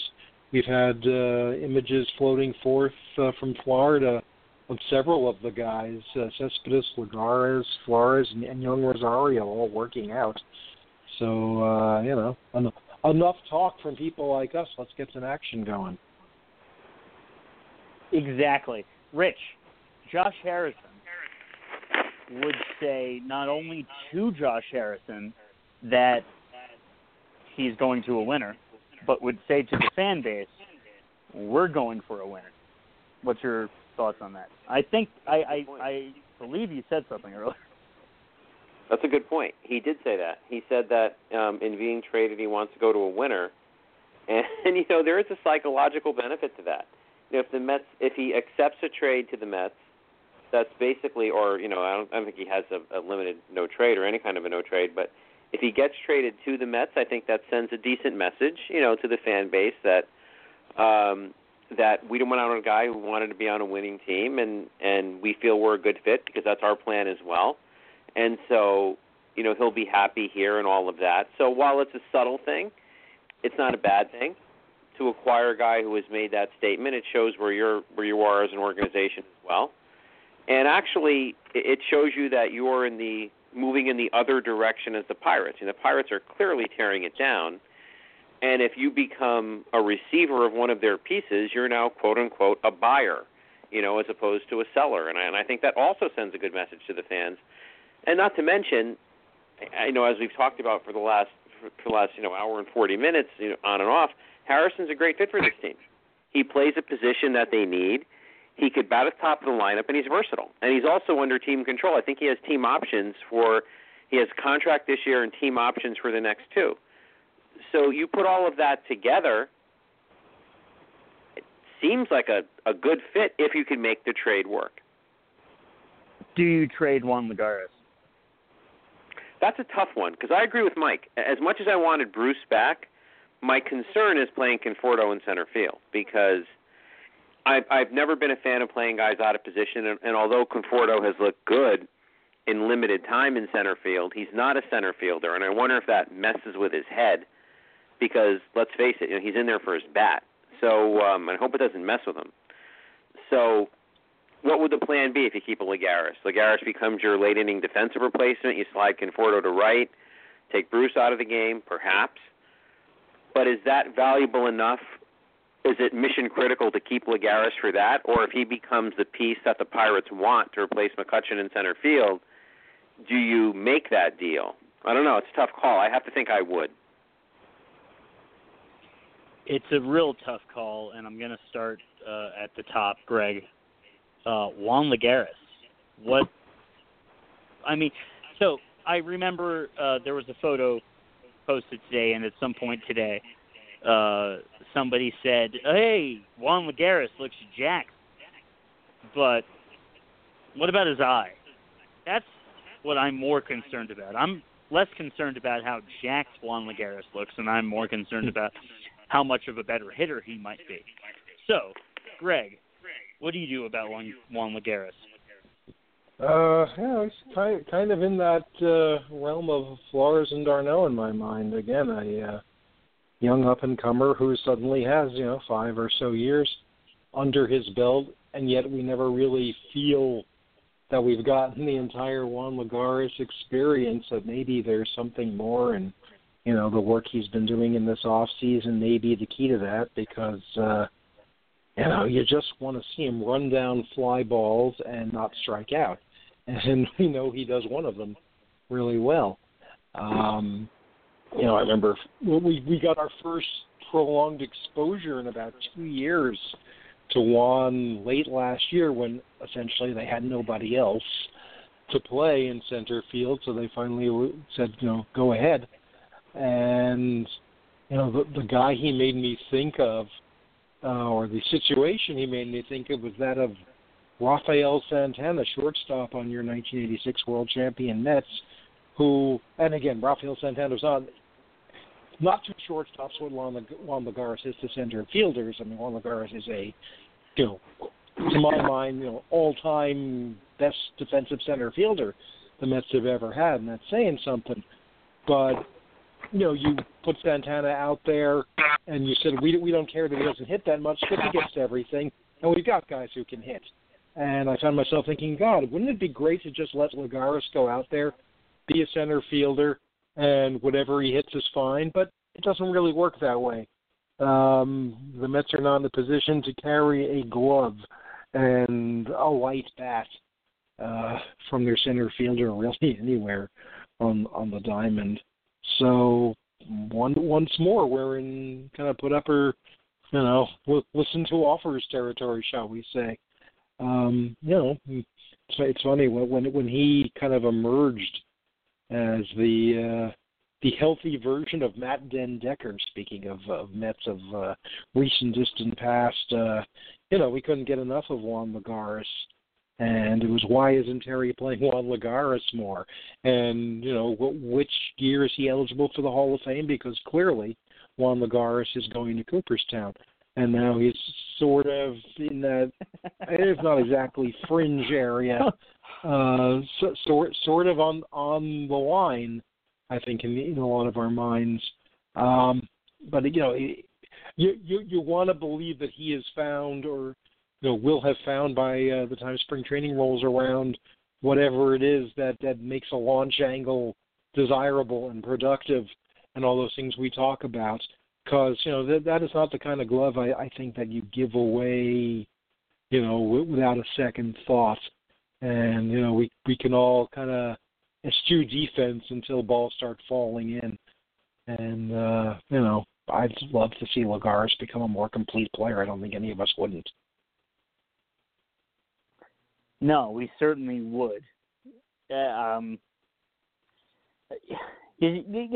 just that you would swing at the same pitch, and yet, like, you criticize him. You criticize him for swinging at that pitch, but what are you supposed to do? What is he supposed to do? And Mike, Juan Lagares, what do you do? He falls into the same group as those other guys I mentioned. We've never given some of these guys a fair shake. Their time has always been interrupted by an acquisition, by an injury, flavor of the day, Terry Collins. For whatever reason, they've, failed to get fair shakes. And good quality time, i.e. a full season. And Rich makes a very good point about perhaps you need to keep him around as a defensive replacement for all three positions, as a matter of fact. Why not? But everyone's tradable. I mean, if the deal is right, you pull the trigger, absolutely, without a doubt. So he's definitely tradable. I would definitely package him. But is he useful? Yeah. It's unfortunate that, him, Wilmer Flores in particular, never got a fair shake, because I actually still think Wilmer Flores can be a decent third baseman. A very good, slugging-wise, major league third baseman. Look how they treated Duda. And these are all the guys that, came in and out. Duda was capped out into the outfield until they settled him at first base. And there's more players that I'm just not bringing up. So Lagares, if the deal is right, you pull the trigger. But he is what he is, and without a real chance. Look around at how other teams treat said prospects. They give them a full season. Here, you're lucky if you get 4 consecutive weeks before somebody's changing up the plan. Yeah, it's a good point. How many years have Lagares and Flores and some of these guys been here, and we still don't know much about them? And here we are. This goes back to my point. Here we are. We're spinning our wheels in the mud. Well, I would say with Juan Lagares, it's tough because he really I really can't separate whether or not Terry Collins is responsible for what I've seen from Juan Lagares, not from Terry Lagares, because that's maybe what I was about to say. But I know that Juan Lagares should have gotten his fair chance. You make a point about everybody should have gotten their fair chance. But absolutely, do I deplete the outfield depth for the infield and Josh Harrison? Yes. Yes, I do. Because Josh Harrison has been through the ringer a few times with the Pirates. They might not have gotten that far, but when you're with a franchise that hasn't made it for 20 years and then makes it a few times in a row and unfortunately doesn't make it too far, you've still been through the ringer, and he might be exactly what we need at second base, even more than Neil Walker, who has been through the ringer with the Pirates, as we know. I'm not about, right now, I would rather bring Josh Harrison as the ex-Pirate in, as opposed to Neil Walker as the ex-Met and ex-Pirate, although if he came in, he wouldn't be an ex-Met, but you get my drift. So, having said that, I think, guys,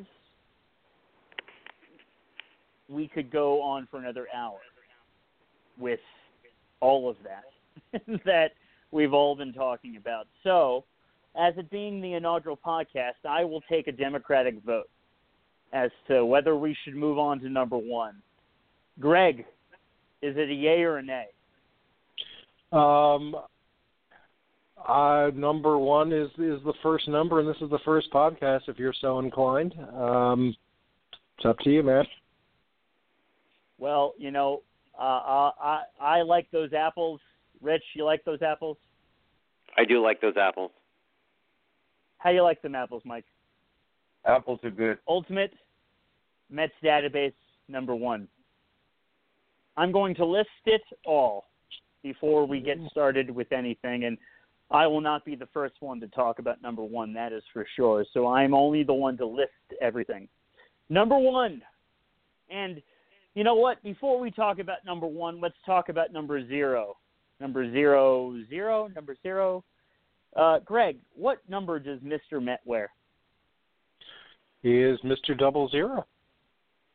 He is Mr. 00. So, Greg, Mr. Met, before we get started, I think since once we come back around to episode 100, we will talk about Mr. Met. But I think it is appropriate before we start the number to talk about Mr. Met. Here, here. Mr. Met always has a head in the game. He's got good hands. He's not much of a clubhouse chatter guy, from what I can tell. He's loyal. It's as if he and the team share an identity, and you don't get that every day in this era of player movement. So, due respect to Tony Clark, who also wore 00 for a couple of months until Tony Clark, it should be noted today the Major League Players Association head looked around and said, you know what, I can't have Mr. Met's number, and he switched to 52. So, I think Mr. Met, as I recall, I think he sort of was kind of the wisp of the wind in the late 90s, changing every year. 97, 98, 99, he wore that number. Maybe not 99, come to think of it. He might not have worn Turk's number. But I think that was the way he went. But eventually, or maybe I think of the Bat Boys. It's getting late. 00. Mr. Met, the all-timer. And I guess the last thing I have to say about Mr. Met is he will always be 00 in our hearts. But as he said with one finger last year, he will also always be number one in our hearts. That's a good point. Speaking of number one, here we go. Richie asked, let's start over. Number one, Richie Ashburn, Cliff Cook, Duke Carmel, Charlie Smith, Ed Brazard, Brazud, Jerry Bushek, Kevin Collins, Bobby Thiel, File. Bobby File, Lute Barnes, Gene Klein, Leo Foster, Mr. Bobby Valentine, Sergio Ferrer, Mookie Wilson, Lou Thornton, Chuck Carr, Mr. Vince Coleman, Tony Fernandez, Kevin Baez, who was also a blogger on Rising Apple, I should mention, Fernando Vina, Ricky Otero, Lance Johnson twice, Mookie Wilson, of course, again, Mr. Mookie Wilson, I should add, Essex Snade, Anderson Hernandez, Louis Castillo, who will never get a Mr. out of my book, another Mr. Mookie Wilson, Jordani Valdespin, Chris Young, Daryl Siciliani, Eric Young, Justin Ruggiano, and you know what? I'm going to go with it, Mr. Ahmed Rosario. Ladies and gentlemen, that is the number one list. Greg, I will start with you before we move on any further. Well, look who's number one, as the scoreboard said the night the Mets first moved into first place in 1969, and you've looked at all of them. I think consensus would have it as that is Mookie Wilson's number. And as long as Mookie was around to wear it, as Lance Johnson noted, excuse me, nobody else really has a claim on it in Met history. The reason you found yourself with two Lance Johnsons is very telling. Johnson had the number. They brought Mookie in for his induction into the Mets Hall of Fame on September 1st, 1996. And Lance, for a day, switched to number 51, saying nobody else in Shea Stadium could be wearing number 1 while Mookie is here. And then the next day, Lance, moved back to number 1. Eventually, Mookie came back to coach and got number 1. Honestly, Mookie Wilson, 10 seasons a Met, World Series hero. I don't think that needs much elaboration. And Lance Johnson, one of the singular seasons in Met history, 1996, 21 triples, 227 base hits. They are the standard for excellence in number 1. And when Ahmed Rosario came up last year and took on number 1, with due respect to Richie Ashburn, who had the fine inaugural season and then retired, there's really nothing stopping Ahmed Rosario from being in the top 3 or 4 of Mets to ever have worn number 1. Again, the number of the guys you ran down, had their moments in Met history, as we've established tonight. A lot of guys have their moments in Met history. Bobby File stands out because he was a contributor to the 69 club. Unfortunately, left off the World Series roster. His glove made it to the World Series. The Secret Service borrowed his glove when the First Lady of the United States, Pat Nixon, attended a World Series game in Baltimore, and they wanted to protect her from foul balls. So that is his role in the 1969 World Series, unfortunately. Bobby Valentine wore 1 as a player, better known as number 2 as a manager. Essex Snead gave me a great memory, although he was not wearing number 1 that night, so it doesn't really matter because he didn't wear number 1 in 2002, but he did hit a walk-off home run at Shea Stadium in the otherwise depressing month of September '92. I happened to be there for. And little Sergio Ferrer, I'll close with him in terms of the hodgepodge here. Little Sergio Ferrer went, I believe, 0 for 7 in 1979, but he almost got a base hit in the 10-run inning that established a Met record that was tied and later broken in June of '79. And the reason this sticks with me is Ray Knight was playing third for Cincinnati, had to make a diving stop, and Steve Albert, who was an announcer for a few years after Lindsey Nelson, said, even little Sergio Ferrer is going to get a base hit, but he didn't, and that became his offer for the year. So, what 1 is usually given to your speedy guy. I don't think there's a slugger here by nature who ever got number 1. I mean, some of them get lucky. Jordani Valdespin, during his stormy tenure, hit a bunch of pinch hit home runs. Chris Young was. What about Kevin Collins? Thinking about it. Kevin Collins, in '69, right? Kevin Collins brought you Don Clendenin, was part of that deal. Kevin Collins was part of the youth movement. You know what? If Kevin Collins were a Met in this era, he'd still be here. They wouldn't have traded him for Don Clendenin. And instead, he'd be entering his 6th or 7th year, a la Lagares and Flores and Darno, and we'd be saying, gee, guys, is Kevin Collins ever going to be any good? But by 1969, Kevin Collins, I think he may be in the 1 home run club. He may have had a couple, I shouldn't say.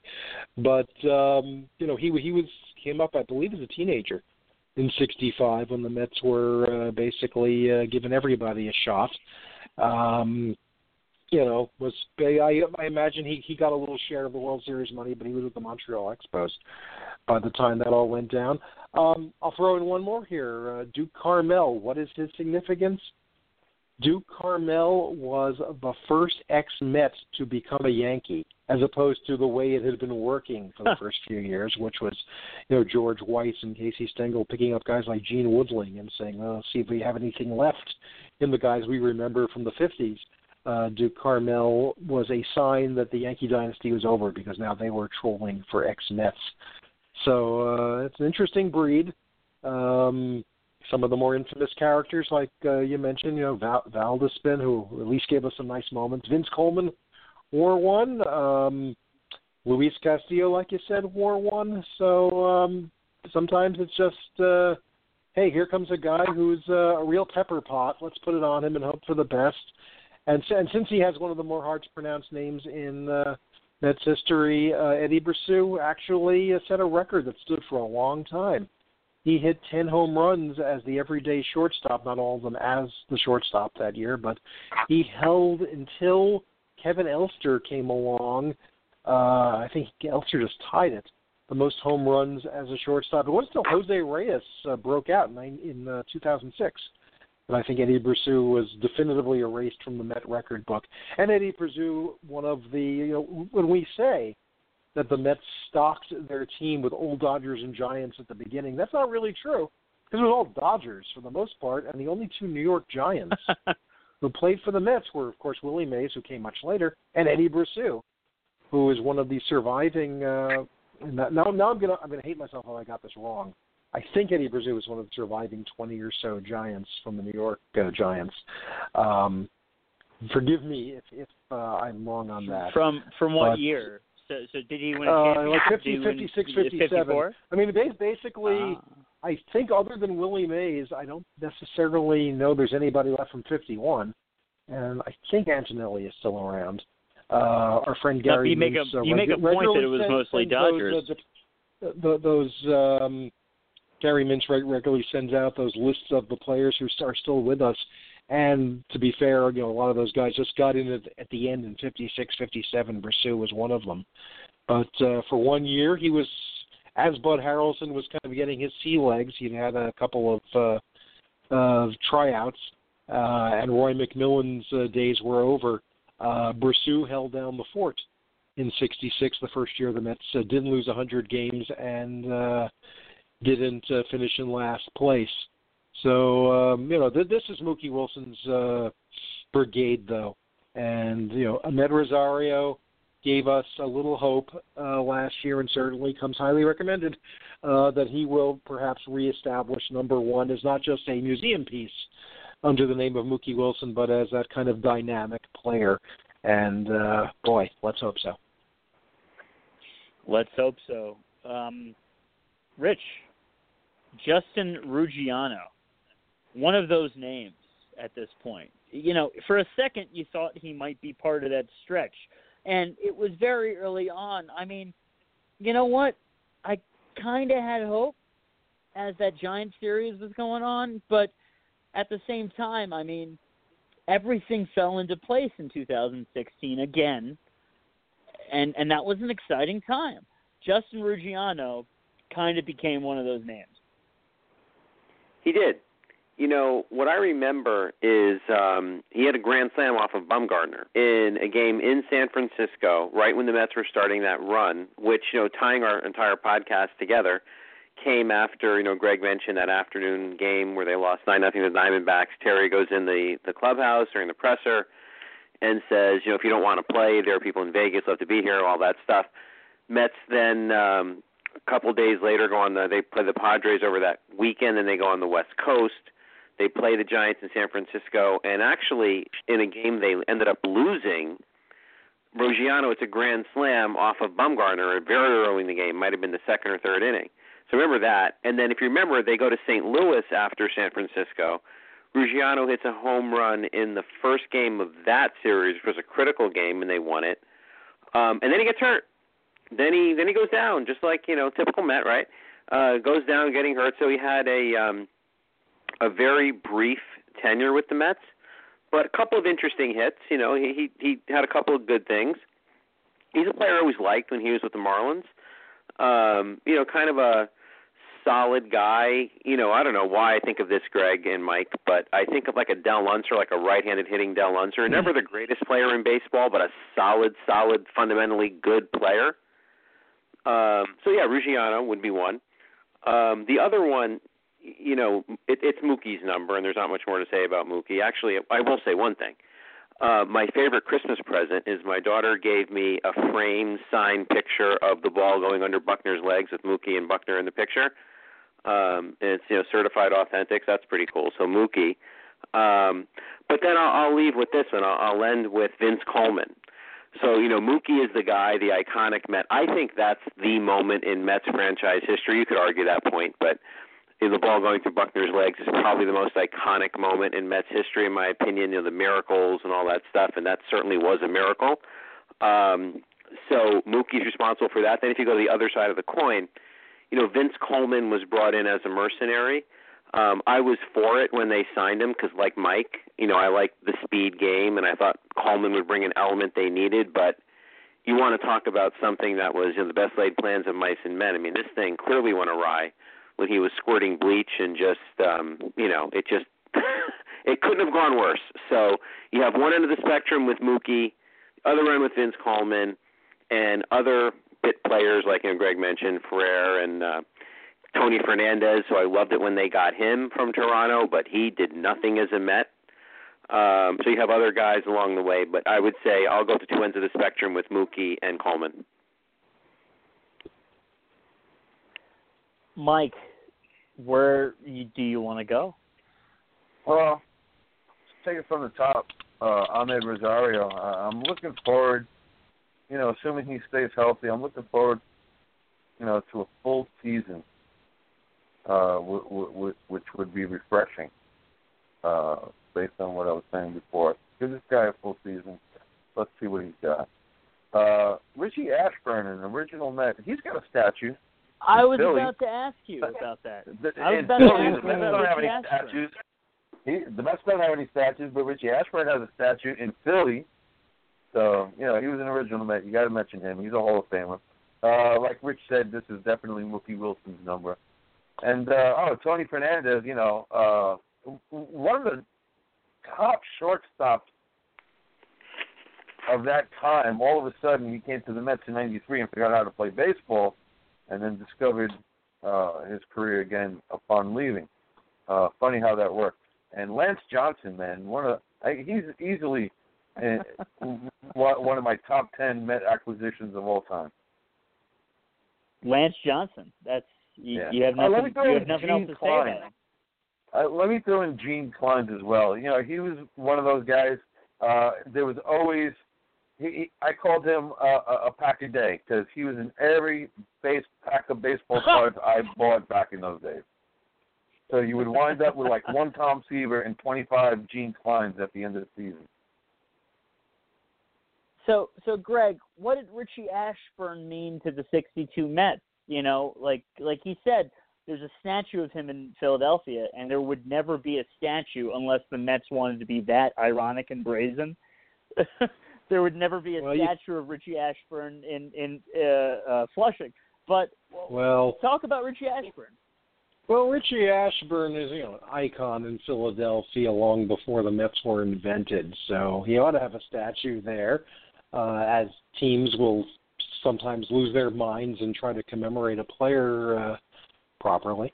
But, Richie Ashburn was literally the most valuable player on the worst team in baseball history. He was voted that honor by the writers who covered the team in 1962. The Mets' first All-Star selection hit .306 played more right field than center field because his legs weren't really there anymore. But really, you could argue that his greatest contribution was kind of pumping up the legend of number 2 on the '62 Mets, marvelous Marv Throneberry, who I think you want to go for irony and just the soul of the team. You want to have a statue besides one for the usual suspect, shall we say, who we always talk about. Yes. Marv Throneberry would be an excellent. This is a friend of mine that had this idea. Marv Throneberry, you want to put a statue outside or somewhere in Citi Field, maybe it'll be facing the wrong way. Just in honor of the way Thornberry played. Man. But Richie Ashburn, basically, gave the writers the idea that Marv Thornberry was marvelous, that he was more than simply a guy who hit home runs and struck out and made errors, that he kind of helped, really seed the legend. And we talk about clubhouse leaders through time. In a way, Richie Ashburn was the first guy to kind of help guide the Mets. Again, he couldn't guide them to many wins because the talent wasn't there. Again, you take that 62 Met roster and maybe you take the most experience of that roster and set it back 6 or 7 years, you probably have a really good team. Unfortunately, that was, not the idea of an expansion team. But, Richie led the way. And he had 1 year as part of the worst team in baseball history, and he had enough. He went directly to the broadcast booth in Philadelphia, where, like I said, he had established his Hall of Fame credentials that would eventually be recognized by the Veterans Committee. And for the next, 35 seasons, he was a broadcaster on Phillies games, and sadly met his end in a hotel room in Manhattan. Ironically, when the Phillies weren't in town to play the Mets, he worked right to the bitter end of his life, it became the bitter end, unfortunately. But he got a lot of mileage out of his years on the Mets. He was always spoken of highly by those who knew him. Certainly Ralph and Bob and Lindsay loved to tell Richie Ashburn stories. So, one got off to a good start when they gave it to him. Again, Cliff Cook did not do much for it. Charlie Smith actually hit I think Charlie Smith hit the most home runs by any Met between Frank Thomas and Tommy Agee, which sounds like you're really slicing and dicing something there, but the Mets didn't hit a lot of home runs in the 60s. So, when you go back to those early years, it was basically Richie Ashburn and waiting for Mookie Wilson to come along and give one a little oomph.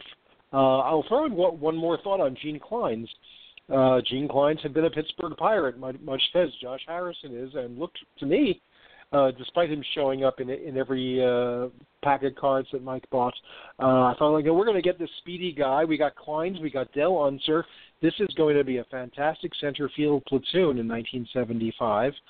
And that was about half true because Unser had a terrific season. Clines, as the phrase goes, not so much, and he was off to Texas after that first year.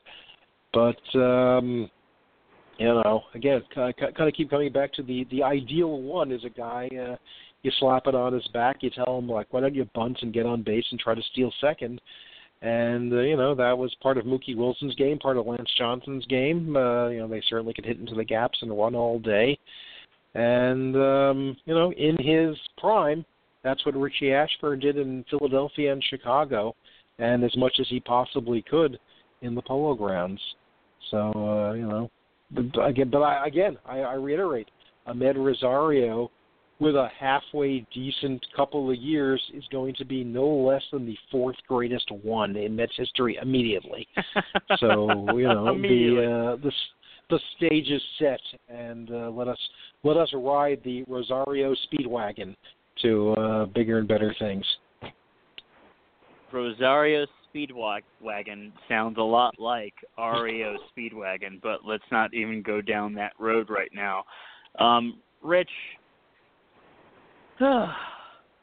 I'm a lot of things that Greg just said. There's specifically the Marv Thornberry part that just kind of makes me sad. And it's not Marv Thornberry specifically. It's just, as a Met fan, as somebody who's followed this franchise, as somebody who has kind of observed them as a screenwriter kind of mind, as somebody who's just looking for the story, it would just be so unbelievable. And it almost makes me cry. It would be so unbelievable if we had owners who understood this franchise enough to build not only a statue for Tom Seaver, not only a statue for Joan Payson, but round it out to understand this franchise enough that you make a statue for Marv Throneberry. And it's not just like the Wilpons. You can't specifically talk about the Wilpons because another ownership might not appreciate it either. But to have somebody who had enough money to also understand what this meant, what this means, what being a Mets fan is, and have those three rounded out, as well as Mike Piazza, of course. You know, it's sad. It's sad to me. Coming all the way back to what Mike spoke about earlier. It is, and I think, you know, the Mets have a history. It's not the Yankees' history, but they have some really good moments. They've done some great things. They've entertained their fans and all of that over the years. And the fact of being the little brother to the Yankees and all of that stuff, which is something I've never really bought into because factually I've seen many polls of especially the New York City and the boroughs, and that there are just as many Met fans as Yankee fans. So being this little brother thing in terms of accomplishment, sure, the franchise is not nearly as accomplished, but it's not like the Jets and Giants. I mean, the Mets have just as many fans as the Yankees do, and that's a statistic, at least in the city itself. So moving on from that, but they're not helping themselves. Like, in other words, they're not celebrating their history. They're not celebrating their guys, and that sort of perpetuates this idea that they aren't as important, if you know what I mean. You know what I mean? They're not celebrating their history. They're not celebrating Tom Seaver. They're not celebrating Joan Payson. And I'll throw another name at you. If we're talking about statues, I want a statue of Rusty Staub because this guy is a philanthropist on top of being a great Met. He is an incredible philanthropist. What he does for fallen New York City firefighters and police officers and all of that stuff. He's done things for the homeless, you know, feeding the homeless, in addition to playing on basically one arm in the 73, postseason, as Greg, Mike, and I remember. The guy's an absolute warrior. He's a good human being. And why not celebrate that guy? I mean, seriously, in addition to Seaver, in addition to Payson, and other people. The Mets, to your point, Sam, about understanding, they're not as accomplished as the Yankees, okay, but they have things that they can celebrate and they don't do it, which further perpetuates not being as accomplished as the Yankees, if you know what I mean. It just they don't help themselves. And it's coming back around to what we mentioned, and I don't think we really delved into too much earlier, was what was mentioned about Fred Wilpon. And what was mentioned about Fred Wilpon in this offseason was him still seeing, like Giancarlo Stanton traded to the Yankees and saying, it's not sustainable. It's just not sustainable. And that's the voice I hear when I read that. There. And Mike, we'll start with you, and we'll really go around, I think, with Fred Wilpon and just, not, having a modern mind or not having a modern mind and what that means in terms of Fred Wilpon. But that's the voice I hear when it's like, it's not sustainable. And there was the specific person who quoted Fred Wilpon said, but the Yankees keep proving it is. So, Mike, wherever you want to go, I'm not sure if you've read that specific. Yeah, I'm aware. What I'm aware talking he said that. That just goes to show he's got his head buried in the sand. He's really out of touch. It's unfortunate. It really is. Because he's a local guy, he's a Brooklyn guy, he grew up playing baseball. He knows baseball. He knows pitching. It's just unfortunate for us as Met fans that he's a Dodger fan. And he built a shrine to them. The guy who probably would have done justice this organization was Eddie Kranepool. He originally wanted to buy the Mets from Linda DeRolay and Joan Payson's widow, and this is on Ed Kranepool's Sabre page, that he made a bid, but at the same time, Fred Wilpon he told that to me personally. Okay, there you go. And you know, Fred Wilpon and Saul Katz, they came up with this great idea to make a bid on the Mets. And between the two of them, they only put up $600 and change each, $600,000 and change each to secure the bid. Still didn't have anybody, you know, to put the bill on the rest of it. It was the owner of the Islanders at that time who put them in touch with Nelson Doubleday. And that's how they pulled it off. And Nelson Doubleday apparently wasn't really aware of the clauses in their deal that made Fred Wilpon the managing partner since day one. And on and on and on and on and on. So, you know, on his way out, Nelson Doubleday said Fred Wilpon is going to run the Mets into the ground. And they had a very contentious court battle over the sale price of the Mets. And when they finally decided on a price, and Fred had to come up with Nelson's money, that's really when the fans got first wind of Madoff as somebody who personally with the Wilpons, because that's how he financed the check that he needed to fork over for Doubleday's half stake of the team. So, you know, the prophecy is fulfilling itself right before our very eyes. He has run his team into the ground, along with all the mistakes that he's committed against this fan base. That just makes, you know, that's just salt in our wound, opening up Citi Field without a Hall of Fame. It's nonsense. Nonsense. Little details like that shouldn't have failed. But like I said, he grew up in the Dodger fan. Such misguidedness, though. And like, it's just overall, you see the poor decisions being made. That there's not somebody there saying to these people, well, hey, that's it. It's a family enterprise. It's a family enterprise. There is nobody above them. It's Fred, it's Saul who's silent, and then not there's above Jeff. them, not above them, around them. I'm not talking about above them. I'm talking about around them. They don't have the wherewithal to do that. They never have. But that's the smartest thing they ever did was bring in Frank Cashin. The smartest thing they ever did was bring in Frank Cashin. It was Frank Cashin who started this organization with Joe McIlvaine and Hunsaker. But Doubleday was there at the time. And, like, how much of that wasn't Fred Wilpon, what had, like, a percentage? 1% at the time? At the very best, Doubleday brought balance. At the very best, Doubleday brought balance. But Wilpon contractually was always the managing partner. It's in the New York Times repeatedly. When the Major League Baseball owners wanted to outsave Vincent, Nelson Doubleday threatened to sell his portion of the team. And that's when we found out about that clause in the print. Because he had to give Fred Wilpon right of first option. He couldn't go out on the market and sell it. That's when we really figured that out.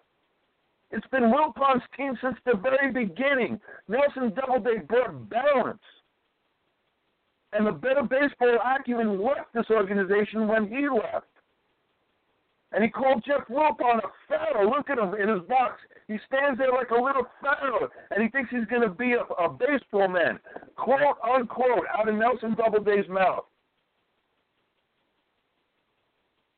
That's where we are.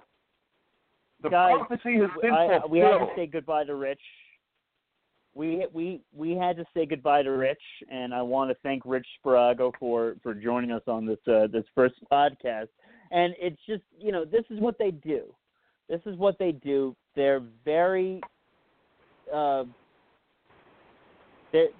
they're jaded. They're very jaded. As nice as you can hear, you hear about Fred Wilpon and how nice he can be. My uncle's met him. He's a Brooklyn boy, like we said. But there's something missing. And hopefully one day, and hopefully we all live to see it, somebody will take over this team, because eventually, like, we're talking about billions of dollars that's on the table. And the way it's going, and Greg, I think we'll round out to kind of 2001, because that's what we're normally supposed to do. But with Fred Wilpon, like, I think hopefully one day it'll come to the point that they will want billions of dollars at their disposal. I am going to borrow a page from Mickey Mantle, a Yankee, and after Casey Stengel gave a most memorable and eloquent testimony to the United States Senate about baseball's antitrust exemption, and just say that my views are pretty much the same as Mike's, and leave it there. I think he pretty much nailed the situation. He nailed it all. Where ownership is concerned. So, let's, somehow through this ownership, they've managed to kind of come back around a couple of times and give us winners, whether because they did something or in spite of what they did. And right now, that is what I, as a fan, hope for.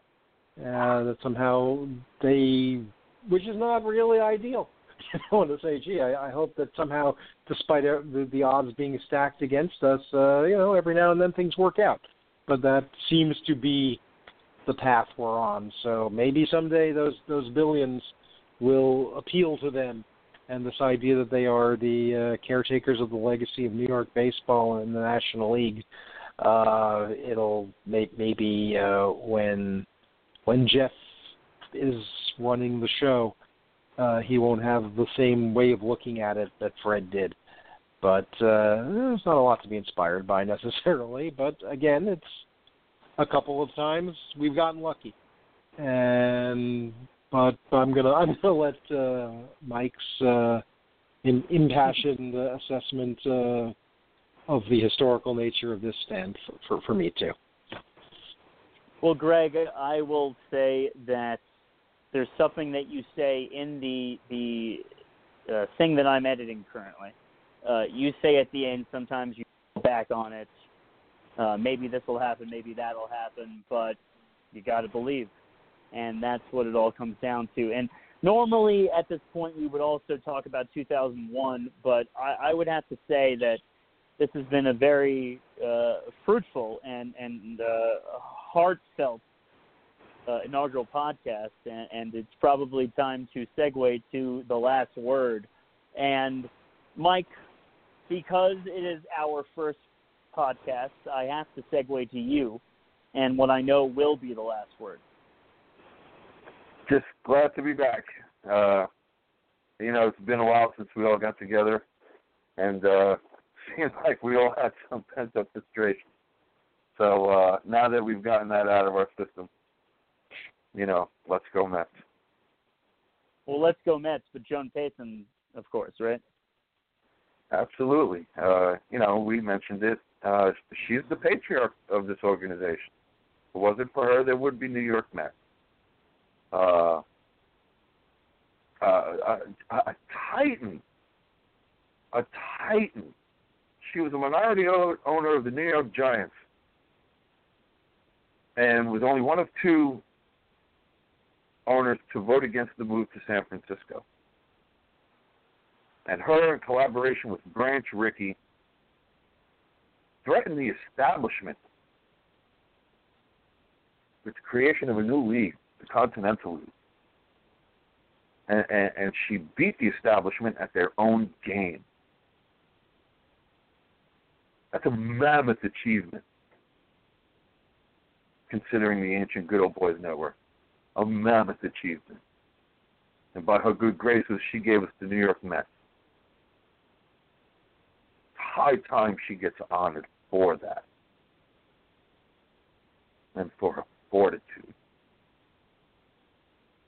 and for her insistence,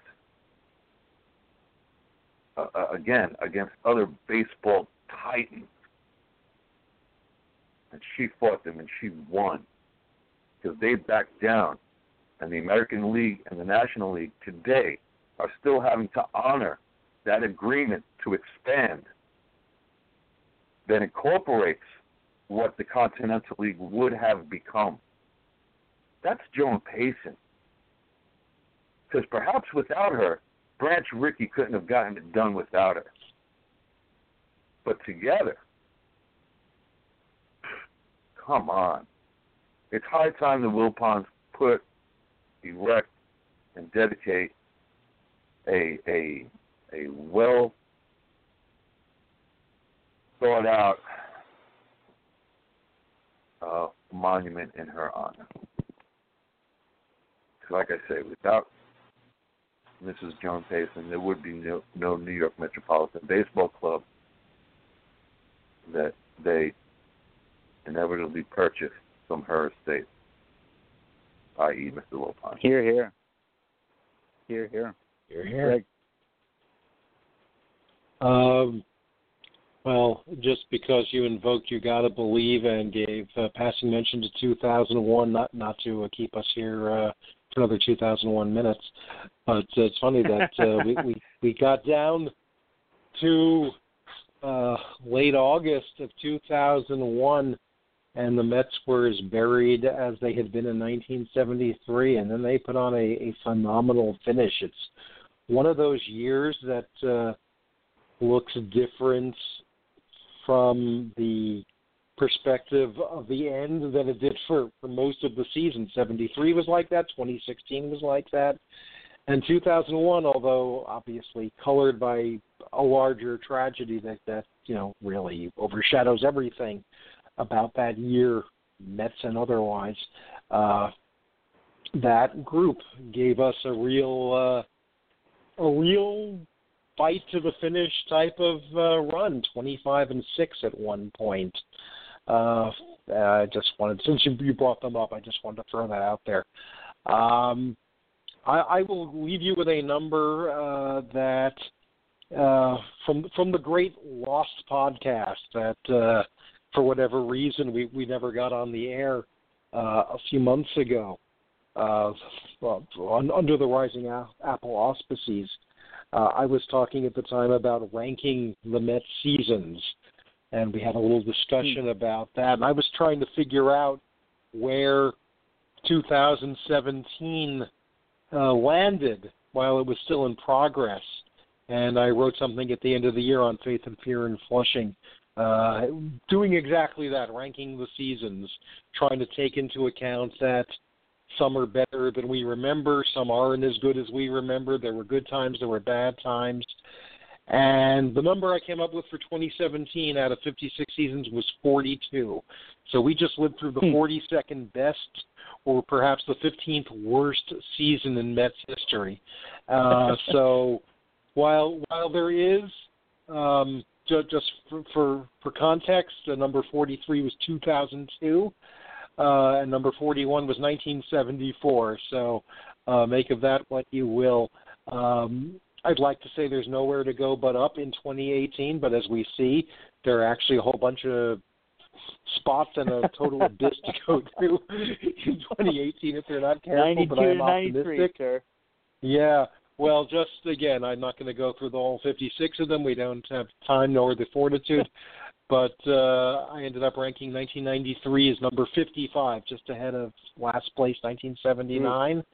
And I got 1992, which we talked about at length, number 44, just off the pace set by 2017. And that was giving it a little bit of credit for the fact they were actually over 500 into mid-May, about 6 games over, and they actually were sort of in contention into August. And I think that just goes to demonstrate how one's perceptions are colored by experience, that if you lived through a year like 1979 when there were, A, no expectations, and B, nothing among those non-expectations exceeded, how grateful you still are that if at some point in the course of the season, beyond the first week, the Mets are in something resembling first place or contention, you kind of should take that and cherish it for a week before the whole thing falls apart, if it does. But anyway, 2017 wound up being kind of a dud, but now we have a brand new podcast, and again, I want to congratulate you guys for launching it. I'm very happy to have been a part of what I imagine will be the longest episode in its history. But I've also learned never to doubt our collective stamina. So thank you very much for the opportunity. Congratulations on launching it. And Sam, you keep plugging it. I'm very. I had no idea, honestly, when you were filming me in the Bergino Clubhouse more than 4 years ago, that this thing. I knew it would become something. I didn't realize what a large part I apparently play in it. So I appreciate that, and I look forward to seeing the finished product. And anyway, good talking to you guys once more. Well, Greg, thank you very much, and to keep shamelessly plugging that, you provide so much history of not only yourself but also of the Mets and how intertwined they are. And there was nothing that couldn't be made between the Chapman's recollections and your recollections, as well as their tour of their house. I was about to say apartment, but that was the New Yorker in me. Their house that is filled with plenty of Mets history and plenty of Mets stuff. I normally go on. I normally will continue very, very long. But what I will go down as my last word with this first inaugural podcast for us in 2018 is that Back to the Future I have always intertwined with 1986, whether it be Game 6 of 1986 or whether it be the first movie of the Back to the Future, which takes place in 1985, whether or how many ever times you see either of them, you can never believe that Marty gets to the lightning in time, whether that be actual Marty in Back to the Future or whether that be the Mets in 1986. And it's unbelievable in Game 6. And when I think of 2018, my hashtag for 2018 is a line in the Back to the Future Part 2, which takes place in 1989, not too good of a season for the Mets. But still, in that movie that takes place in 1985, Marty McFly says to Doc Brown, who are going back to the first movie, which is a pretty crazy part of the sequel, he says to him, but what if we don't succeed? And Doc Brown says to him, we must succeed. And that is my hashtag for 2018. Whether it be your life, whether it be my life, whether it be the 2018 New York Mets. That is my mantra for 2018. And with that, we come to the conclusion of the first podcast of A Metsian Podcast. Greg, as always, thank you very much. Thank you. And Mike, thank you. Thank you, brother. And as always, the only way to end it is let's go Mets. Take care, everybody. Let's go Mets.